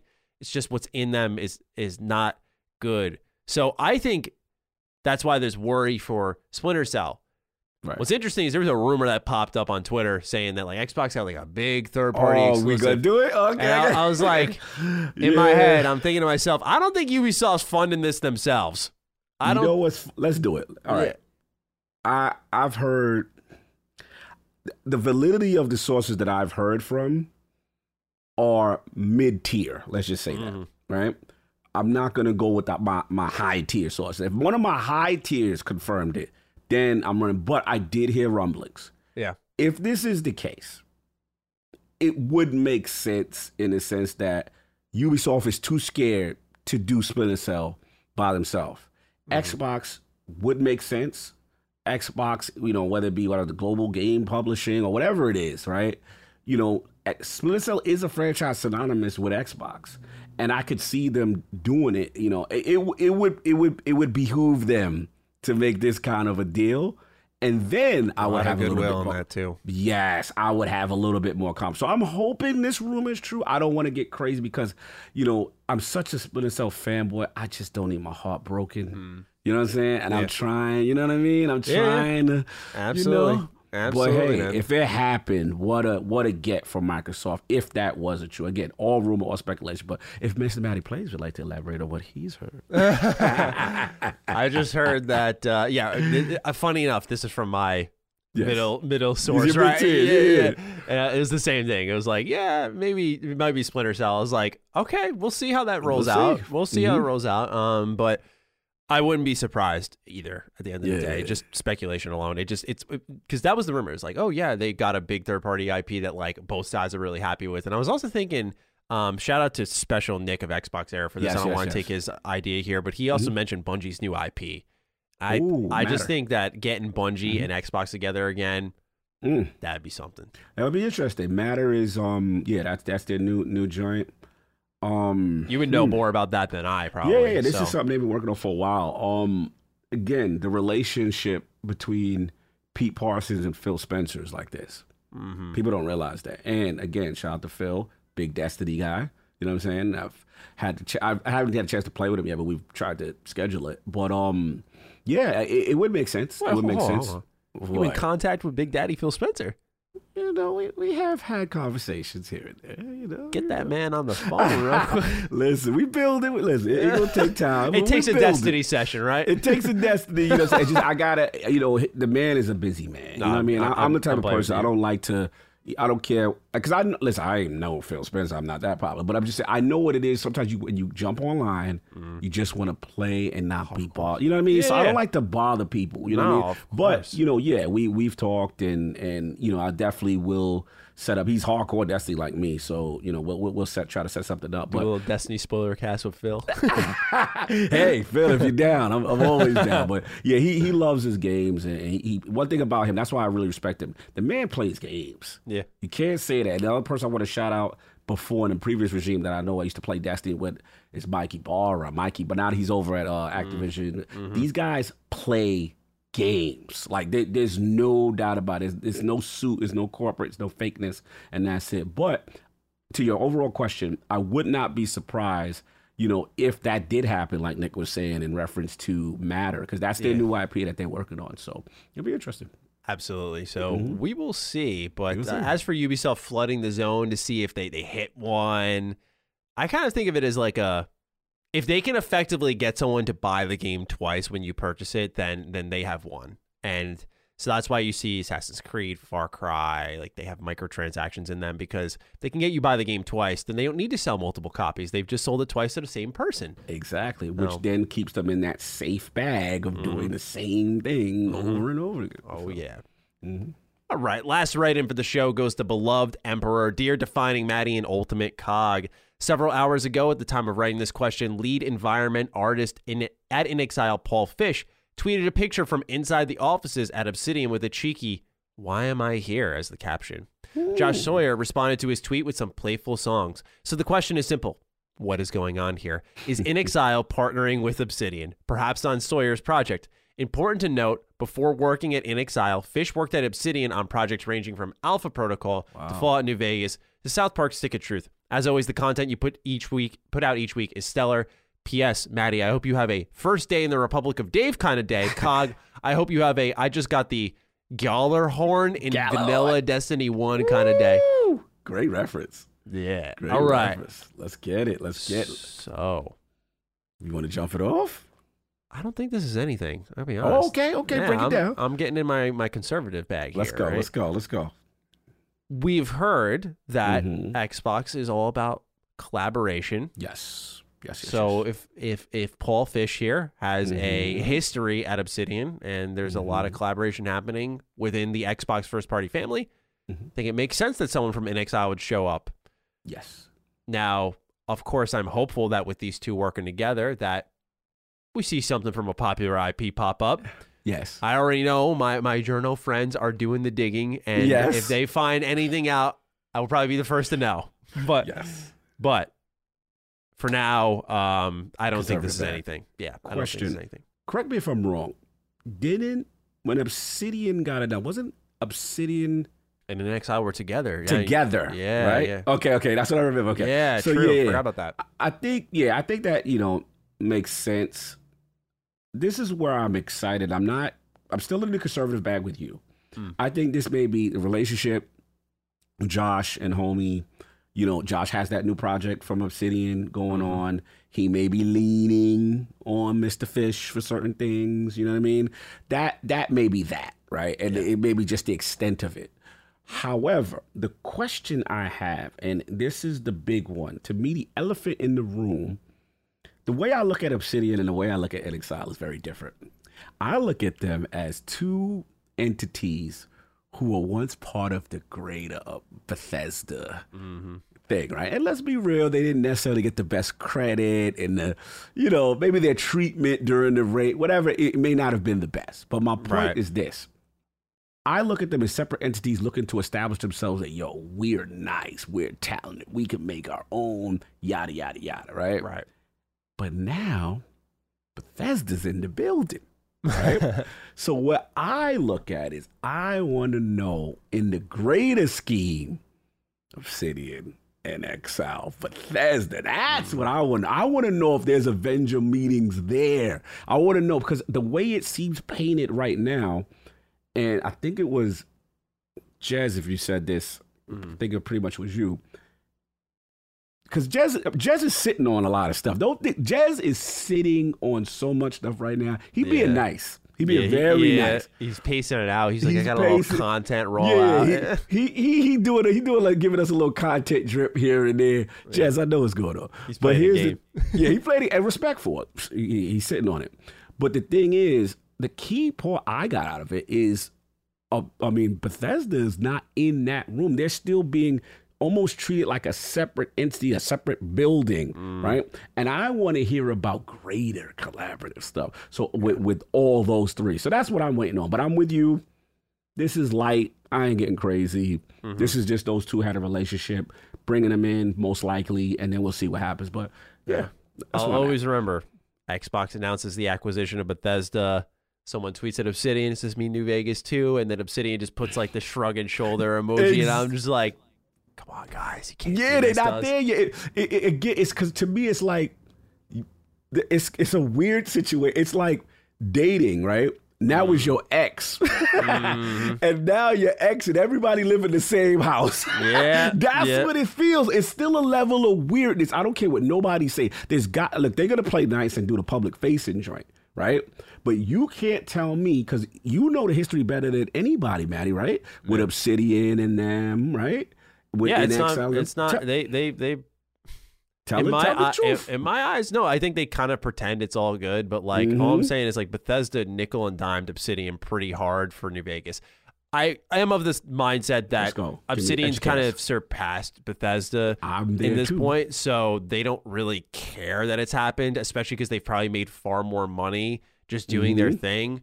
But I know break it down pretty well that if they were handed the Fallout IP, they would take it and run with it. So that, and that's not like breaking news. Well, They've of course, said as much, but I'm just saying that still is absolutely a thing for Obsidian. Like let me question this now. I got you on the Obsidian side. Where do you feel NXIL is with their history with Bethesda? It's interesting because I'm going to make sure I'm remembering this correctly. I believe NXIL is really, they a couple of their employees left and they had given birth to Obsidian, where I don't know if Bethesda and NXIL have ever directly collaborated. Okay. Where I feel like that's where the relationship would likely occur. Especially if Obsidian's trying to do 7 games in 7 years, and they seem to have their own internal roadmap. Like we already knew Kerry Patel was directing something, and that's like years down the road. Josh Sawyer is directing something years down the road, and then on top of Avowed, Grounded, Outer Worlds 2. There's so much already being worked on. So I don't know if Obsidian has an empty enough plate to just take something from Bethesda and do something with it. Where I think NXIL would be the best point from, hey, this is a fresh partnership. Hey, we know you're capable. You just made Wasteland 3, which is what gave birth to Fallout. Right. You got Brian Fargo in the building, who was one of the fathers of Fallout. Legend. And you can kind of safely assume that they would do some type of spin-off, if you will, for Fallout. Not at least, right now, because we know they're working on that project that is going to be first-person shooting RPG. Which would fit that Fallout mold. But currently we know NXIL as the isometric guys, right? Yes. So they could kind of do a tactic-style Fallout game spin-off, and that would be, I think, received because it wouldn't take away from what Bethesda's doing, but it'd be another Fallout alternative. But maybe that narrative changes when they come out with their own FPS RPG. Let's say it's really good. Now you've got 2 options in the building on people who can do FPS RPGs in a Fallout style, and you've got Bethesda over there just sitting on it. I just interesting. Yeah, it's something that I continue to dig on, but no one wants to speak. So no one wants to talk. No one wants even to indicate like, we're talking. So it's tough, man. But I think the tight lips that would sink ships is telling of itself that yes, I agree. At some point, Fallout aside, by the way, I'm not even trying to go on a whole spiel. At some point, these 3 or 2 of them of the 3 will collaborate in some way, shape, or form. Yeah, I think so. Big or small, I think it will happen. Yeah, we're in the same house now. Everyone's, moved on. We're mature now. Yeah. In a different place. Yeah. So time will tell on that. But that's all we've got for this week's show. Thank you for the fantastic write-ins. Yes. We hope you enjoyed our whole news roundup. Certainly a lot, as always, to discuss in these busy holiday times. Cog, anything you want to say before we wrap it up with the hashtag? Oh, man, what a show. What a show. A lot of great topics, a lot of diverse topics. I don't know, man. There's so many. I don't even want to plug. It's so much fun. I mean, so many to plug for. I was thinking diverse DD, but I don't know. Maybe Deuce DD? I mean, that was Deuce DD that was a topic in itself. Yeah, that was the episode headliner. That was the episode headline, low key. Yeah, we might have to do that. Little Deuce DD. I like Deuce that. DD. Yeah, Deuce DD. I like it. Hashtag in the comments on Twitter at G27status at Lord Cognito. Hashtag Deuce DD. Let us know you got this deep into the episode. Certainly looking forward to everyone who sat through that. That would be very telling. So we appreciate you all. And with that, we'll see you next week for episode 44 of Defining Duke. Until then, take all right care of yourselves, and we'll see you shortly. Peace out. Peace. Defining Duke, an Xbox podcast, is a product and trademark of Last Stand Media and Collins Last Stand LLC, and is recorded from the United States of America. The show is conceived by Matthew Mr. Matty Plays Schroeder and me, Colin Moriarty, and is written and produced by Matthew Schroeder. Matty's co-host is Barry Lord Cognito Eversley. Defining Duke's executive producer is Dustin Furman, and the show is edited by associate producer Ben Smith. All of Last Stand's theme music is by Ramon Narvaez. As you know, all of Last Stand Media's shows, including Defining Duke, are fan-funded on Patreon at patreon.com/laststandmedia. The following names are at the producer support level on Patreon, and we're thankful for your kindness and generosity. Andrew Morgan, Stephen Nieder, Ross Marenka, Miguel A. Brewer, Morgan Ashley, Azan, Michael Vecchio, Jerome Ferreira, SL the FMA, Jorge Palomino, Daniel Diamore, Brad Cooley, Jeremy Key, Patrick Leslie, Tom Quinn, Sorta Serious Gaming, Unofficial Controller Podcast, Colin Farley, Zia Parix, Henry Groth, Joshua, Relentless Rex, Troy Miller, Meyer Katz, Jordan Mittman, J.A. Zhu, Tristan Palacios, Drew Mullen, Graham Plays, Christian R., Jad Rita, Kurt M. Gillenberg, Patrick Skipper, Sweaty Mitt, Chris Kelly, Dustin Graff, Peyton Stone, Roberto, Nick R., Josh Hallen Rui, Tyler Watkins, Troilus True, Dan Root, Talisman, Christopher, Randall Halsey, Bobby Nauman, Nuke Dukem, Jim Bob 56, William Holbert, Dr. Stump, Josh Godfrey, Kalike Souza, Vornak, Betty Ann Moriarty, Daniel Johnson, H-Trons, Jordan Peterson's Fat Hog, Ethan Davies, Jay Getter, Manuel Ochoa, Bjorn Campbell, Jeff Mercado, Gregory Slavinsky, Galja of Fortuna, Boots, Tyler Brown, Megadet, Poot, Gavin Newland, Saul Balcazar, Brian White, Raul Melendez, Eric Harden, Alex Bolton, Matt Martin, Kinnums, Joseph Baker, Rodney Coleman, Chris Moore, Kaz Wool, Auntie Kinnanen, Chris, Will Hernandez, Chris Galvin, Mason Cadillac, Ali Fritz, Zach Allen, George Anthony Nunez, Kyle Hagel, Christopher, Colin Love, Daryl E. Naiman, Ryan R. Kittredge, Toby Ryland, Michael S., David Bostic, Stewie 108, Patrick Montgomery, DB Cooper, Cody Bradbury, Tom Cargill, Richter 86, Steve Hodge, Holfeldian, Ian Bravo, Barrett Boswell, Andrew Parker, Christopher DeVio, Chris Morton, Kevin Komaki, Johnny Waffles, Roto 24, Jonathan Coach, Sean Mason, Josh Gravelick, Brian Chan, Organic Produce, Shane St. Pierre, Carlos Algarit, Richard Hebert III, Miranda Grubba, Josh Yeager, Martin Beck, Joey Andrzejczyk, Nathan R., Joe McPartling, Gary Cavallo, Christopher Moore, Jacob Bell, Dennis Uzel, Eric Finkenbeiner, Lou and Ray Loper, Jonathan Cortez, Dylan Burns, Jason Lusky, Malachi Wall, John Schultz, David Chestnut, Anton K, Brian W. Rath, Alan Tremblay, Tyler Bello, Ryan T. Mandel, Tony Zuniga, Sean Battershall, Robbie Hensley, Alex Cabrera, Lennon Brixey, James Kinslow III, Will Caldwell, Hugo's Desk, Peter Reynolds, Anthony Vasquez, Adam Kinniston, William O'Carroll, Jesper Jansen, Max Cannon, Phil Crone, Throw 7, Adam Nix, Josh McKinney, Michael Gates, Alex Gates, Ryan Robertson, Sean Chandler, Petro Rose, Lockmore, Gio Corsi, Joey Gondhaliker, Gerald Pennington, Justin Wagaman, David Iacolucci, Paul Joyce, Chad Lewis, Enrique Perez, Joshua Smallwood, Shane Rayum, Spencer Brand, Don Lee, John Cordero, Keith A. Lewis, Marius Carson Peterson, Ryan Greenwood, Tyler Harris, Matthew Purdue, Patrick Harper, Mad Mock Media, Jonathan Rice, and Casual Misfits Gaming.